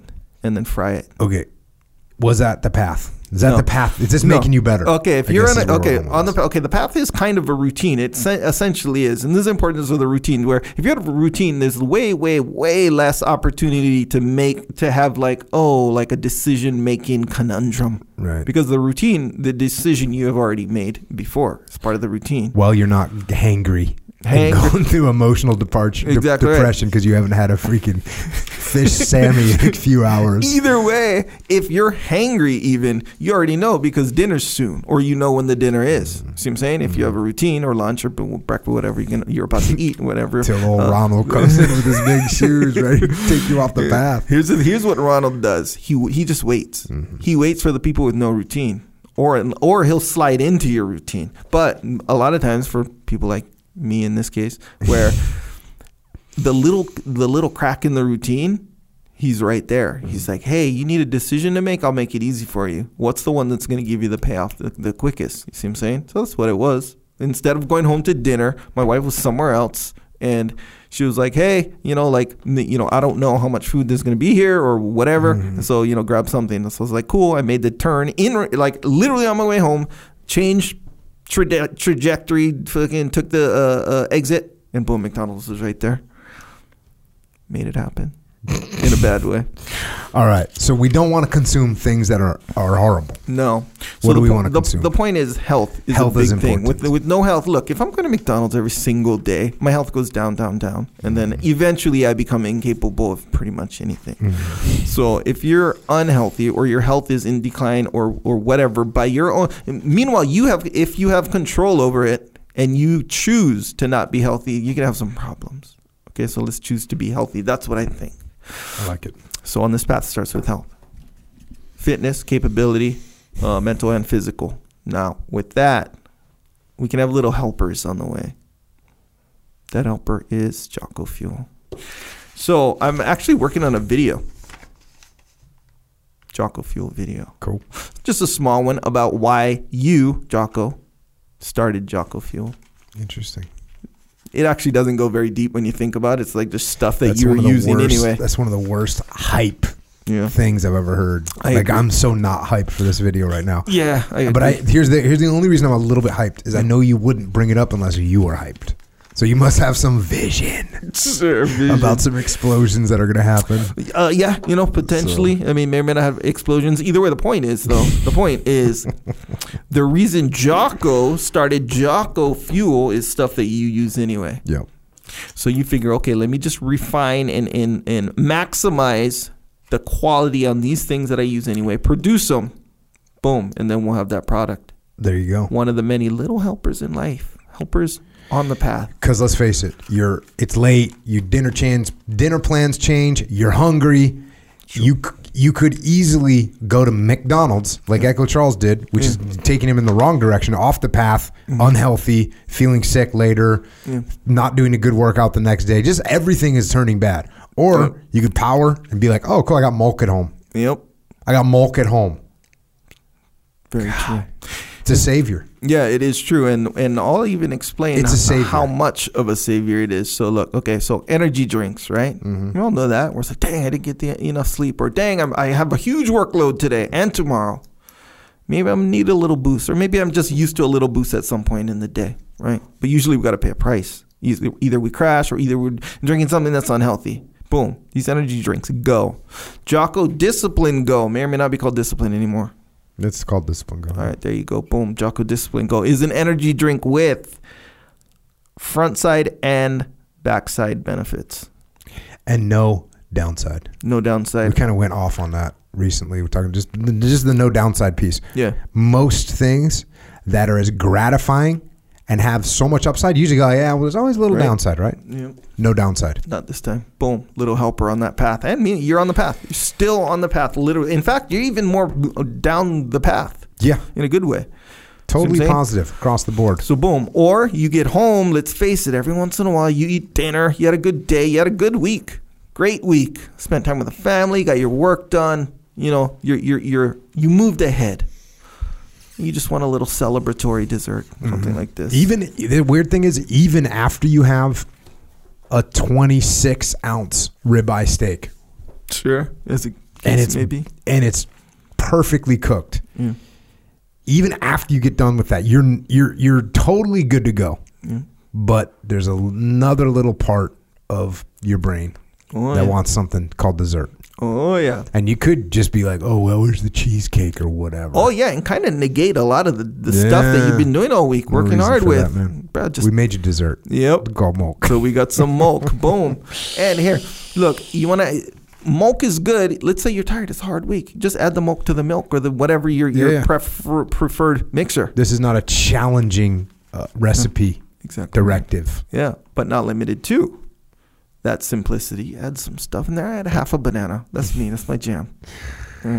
But either way, do what you will. It's the same deal. This will not have you slip off the path. You're still on the path. And all of this is a really long way of saying go to JockoFuel.com, get yourself some stuff, get yourself some Joint Warfare, krill oil, super krill, vitamin D3, Cold War. Yeah, these are all helpers with all stay upside. Away from McDonald's. No downside. Yeah, There's stay people away from that are McDonald's. just A/B testing things to make it taste good. They don't care. They don't care what you feel like, and they don't care about your health. Yeah. Don't care. There's not one single person advocating for your health. No. They're advocating for your wallet. I know, bro. Don't do it. Isn't that, because you know how you just said that, like almost with like a I don't want to say like a joking tone, right? Yeah. But it's not a joke at all. The scary part is that is 100% true. Where there is not one single person, interested in the success of that business, which is not necessarily a wrong thing to be interested in the success of your business. Well, it's wrong if you're going to sacrifice people's health because of it. Not one person cares about your health. No. In fact, your health is kind of like a pawn in their big game. At Jocko Fuel, your health is paramount. That's the only. Otherwise, we wouldn't do it. We waited like an extra 6 months and built out the line to pasteurize the Jocko Go, so that we didn't have to put chemicals in it to keep it preserved. Yeah, that shows you your health is paramount. Oh yeah. Otherwise, it's not that big of it. Everybody else uses these chemicals. No, don't matter. Yeah, isn't that kind of scary when you put it into perspective? Not one. It's like, you know what? The most important thing about you is your wallet. You know what? I'm going to use that as a pawn in my business. Savages. See what I'm saying? Ooh, that's scary. Nonetheless, JockoFuel.com. Boom. Energy drink you can get at Wawa. You can get Go at Wawa. You can get everything at Vitamin Shop too. Go and hook that up. It's true. Also, Origin USA. American-made stuff. This is good stuff, by the way. So you get your American-made denim, some leather on there, jiu-jitsu stuff, gis, rash guards, some fitness attire. They're hoodies, so I got a new one. And I had the old ones from before. It was fine, but when you wear them every other day, they kind of, they get worn out and you get used to them and you're like, cool. But I went to the camp, I got a new one. I was like, ooh, that's a nice one. They have a new heavy hoodie too, by the way. It's legit. Yeah. Called The Heavy. Yeah. We all know what that's from. Nonetheless, all the materials that make it these... It was The Heavies. Yeah. What a freaking epic freaking moment in life. Yeah, Pete does a good job with those names. Those creative names of the stuff. The Heavy. Yeah. But yeah, so even the materials that they make these things with are made and grown in America. So keep that in mind. OriginUSA.com. Also, Jocko has a store. It's called Jocko Store. This is where you can get your Discipline Equals Freedom t-shirts, hoodies, hats, whichever way you want to represent on this path. It's not an easy path, but it's worth it, as a wise man once said. If you want to represent, boom, JockoStore.com. Also, we have a thing called the Shirt Locker. This is where you can get a new shirt with cool designs. Is that shirt you're wearing a Shirt Locker shirt? Yes, sir. Okay.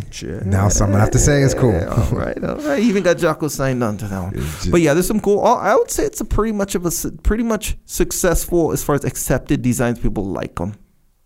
I'm going to agree. Yeah. So yeah, go to again JockoStore.com. That's where you can get all the stuff you like. If you like something, was the Seawolf shirt? Yes, sir. Shirt Locker shirt. Yes, sir. So these are approved, like highly approved. Highly approved. Desired, even. Desired. Yeah, for sure. We are opening a thing for members. Like some of the members are like, hey, what about that one? I signed up 2 months ago, but I kind of want that shirt from 6 months ago or 4 months ago, whatever. So we're opening up the store for the members as well, so they can add a past shirt if they want. Yeah, so be on the lookout for that one. Dang, that's awful nice of you. Yeah, man, I'm trying to be accommodating to the people. Check. Subscribe to this podcast wherever you subscribe to podcasts. We also have Jocko Unraveling with Daryl Cooper. And Daryl Cooper's been on a mission lately, so we haven't released one in a bit, but we got a ton of topics to talk about. So check out Jocko Unraveling with myself and Daryl Cooper. We got the Grounded podcast. We got the Warrior Kid podcast. We also have the Jocko Underground podcast. And that's well, it's sort of a little bastion of freedom that we have that we're kind of setting aside. It's our contingency AO, area of operations. Look, if people get crazy with this whole the platforms, and there's a bunch of them, you figure, hey, well, you got this platform and that platform. What are the chances that they all decide to either start inserting ads or start making people pay or whatever they're going to do? I don't know. But if it happens, we have our own little world carved out. We appreciate you coming into our world. It's called Jocko Underground. Go to jockounderground.com if you want to join. If you want to support it, costs $8.18 a month, and that's how we're paying to build this alternative platform. And that way, we don't have to read ads from some freaking whatever Apple company or banana outfit. I don't know. Punisher, banana. Just whatever, dude. We don't want to do it. No. We don't want to talk about any of that stuff. If you can't afford it, that's cool. We still want you in the game. Email assistance at jockounderground.com. We appreciate the support. And we also have a YouTube channel. Yep. Speaking of platforms. It's true. Where we put up videos. Yep. So far, YouTube pretty straightforward as far as the platform. Videos. We've gotten demonetized a couple times. Yeah. We've had warnings only a couple times. Like what is the warning of info? Yeah, and keep in mind when you say demonetized, because there's different levels of demonetization. You can get a video demonetized. You can get the whole channel straight up demonetized. Or there's somewhere in between where it's like, okay, you can proclaim that, hey, this video contains some heavy stuff. Bro, I had one Halloween, I did like a quick video of working out or whatever or something, and I put in the background Halloween, the song by the Misfits. Oh, yeah. And almost instantly, it was whatever, blocked, banned, and whatever else, because it was copyrighted material. I was like, bro, spreading the word on the Misfits. Like, you know what I mean? Yeah, it's true. But they were on that. Yeah, and they kind of consider both sides, I think, anyway, because it's like, hey, what if they assume that you're making money off of your Bro, there's a post. Your video. There's a post. Oh, not on YouTube. It was on something else. It was on the Gram. Oh, yeah, that's different. It's weird. They came at me. Well, you know what? What it is? It's my hypothesis. I think Danzig and the Misfits highly protect their IP. Yeah, because you're essentially acting as a distributor. Yeah. Essentially, all I meant to do is actually spread the word. Hey, man, this is a great band. Yeah. It's the Misfits, bro. This is an iconic band. Yes, yeah, true. Iconic. It's true, but the rules got to kind of apply to everybody, So without some kind of approval, distributor process. I saw the Misfits recently with the Cro-Mags, like before COVID, in LA, in a big giant stadium. And you know what? It was freaking outstanding. I mean, the Cro-Mags were awesome. Yes, absolutely. Harley was rocking. And then the Misfits came out, and I was like, I salute these guys. They brought it. That's why you're spreading the word. And then I was trying to spread the word a little bit, and they thought I was trying to jack their stuff. Well, in their defense, they didn't see your post and was like, hey, Jocko, take that down. I don't want you, distributing my stuff. That's not how it went down. But wouldn't some people be like, hey, can you put a clip out of our music so more people buy our music, right? Yeah. That could happen. Right. Why wouldn't they think of it that way instead of the other way? Technically, the Misfits didn't do it directly. Technically, Instagram did it. Misfits probably signed that song up to be monitored or whatever automatically. So without them checking back with you specifically or arbitrary. Well, Glenn, Danzig, and the Misfits, I was not doing it nefariously. Yeah. I was actually doing it a promotional way. If you ever want to license your songs to me, I'll throw them out there into the world. You can, because you probably never even heard a Misfits song, which is kind of sad. No, I don't think I've heard a Misfits song, but I heard you talk about the Misfits. Right. So kind of the same thing. But if you heard a Misfits song, you'd probably be like, pretty good. Yeah. Oh, yeah. Solid. It's iconic music, to be honest with you. It's iconic music. Is iconic an opinion or a factual standard? Factual. So you can have the Misfits what's called whitelist. They can whitelist your channel. Okay. Actually, this is on YouTube. I know you can do this on YouTube because this has happened Where they say, to me. hey, it's cool. Jocko's down. They can, whatever he posts, all good as far as our account goes. If they do that with us, I won't abuse it. I'm not going to make you know what I mean? This is only on YouTube, right, by the way. On YouTube, but maybe we'll do it on Instagram. Yeah, just apply the YouTube rule to Instagram. Yeah, I don't know. I should time it next time, see how long it takes them to shut me down. I did some other older hardcore bands, and that just were around for a short period of time. No one ever said anything. So I think it depends on the band. Yeah, you have to register your songs and stuff. Like even on YouTube, like if I use I don't know, your other favorite band, like if I use like Taylor Swift or something like this, right? You know that all Taylor Swift songs have been registered with YouTube through some process that's like, hey, if this little thing, this little imprint or whatever, however they monitor it, turns up, automatic either, and they choose whether it's shut down, blocked, or just silent. Some videos will just be silent.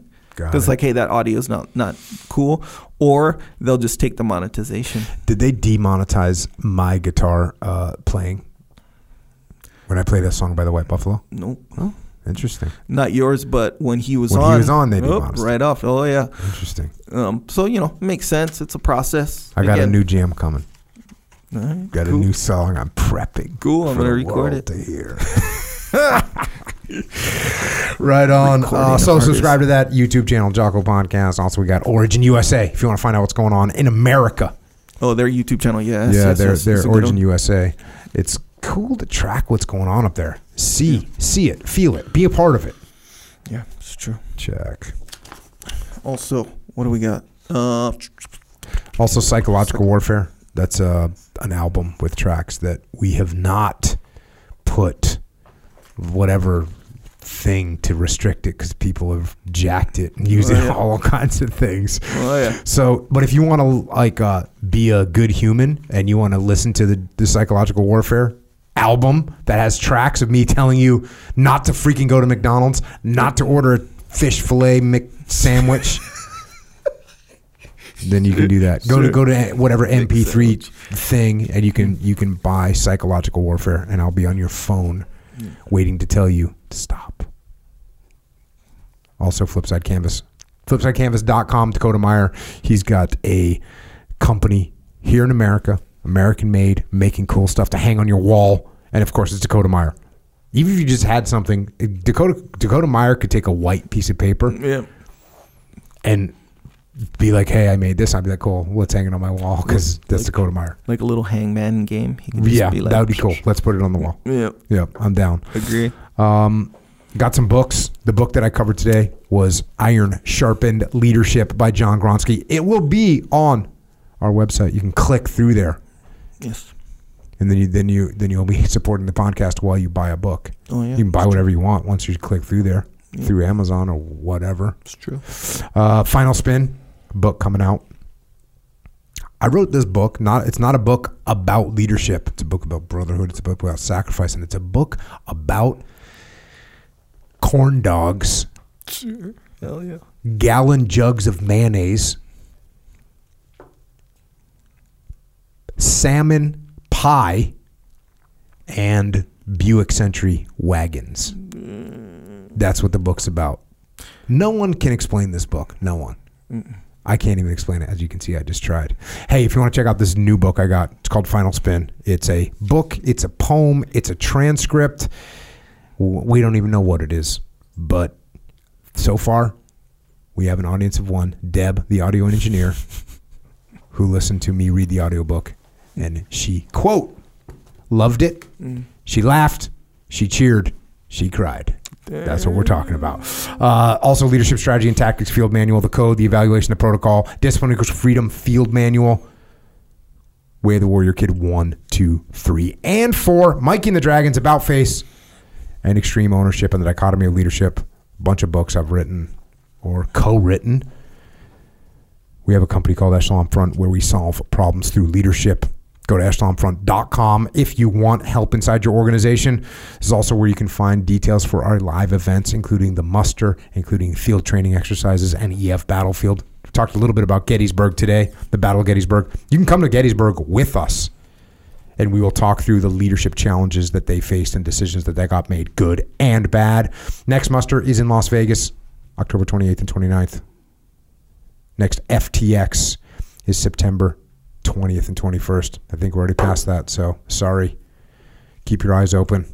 We also have an online training program, Extreme Ownership Academy. It is online leadership training that you can go to. You don't get good at leadership by listening to one podcast or by reading one book. You got to work out in the leadership gym. The leadership gym is extremeownership.com. Go check it out. And if you want to help service members, active and retired, their families, Gold Star families, check out Mark Lee's mom, Mama Lee. She's got a charity organization. If you want to donate or you want to get involved in that, go to americasmightywarriors.org. And if you want more of me regurgitating reading, or you need more of Echo's uncanny quips, you can find us on the interwebs, on Twitter, on the Gram, and on Facebook. Echo's at Echo Charles. I'm at Jocko Willick. General Gronski, General John Gronski, johngronski.com, leadergrove.com, Twitter, JL Gronski, YouTube, John Gronski, LinkedIn, John Gronski, Facebook, and the Gram,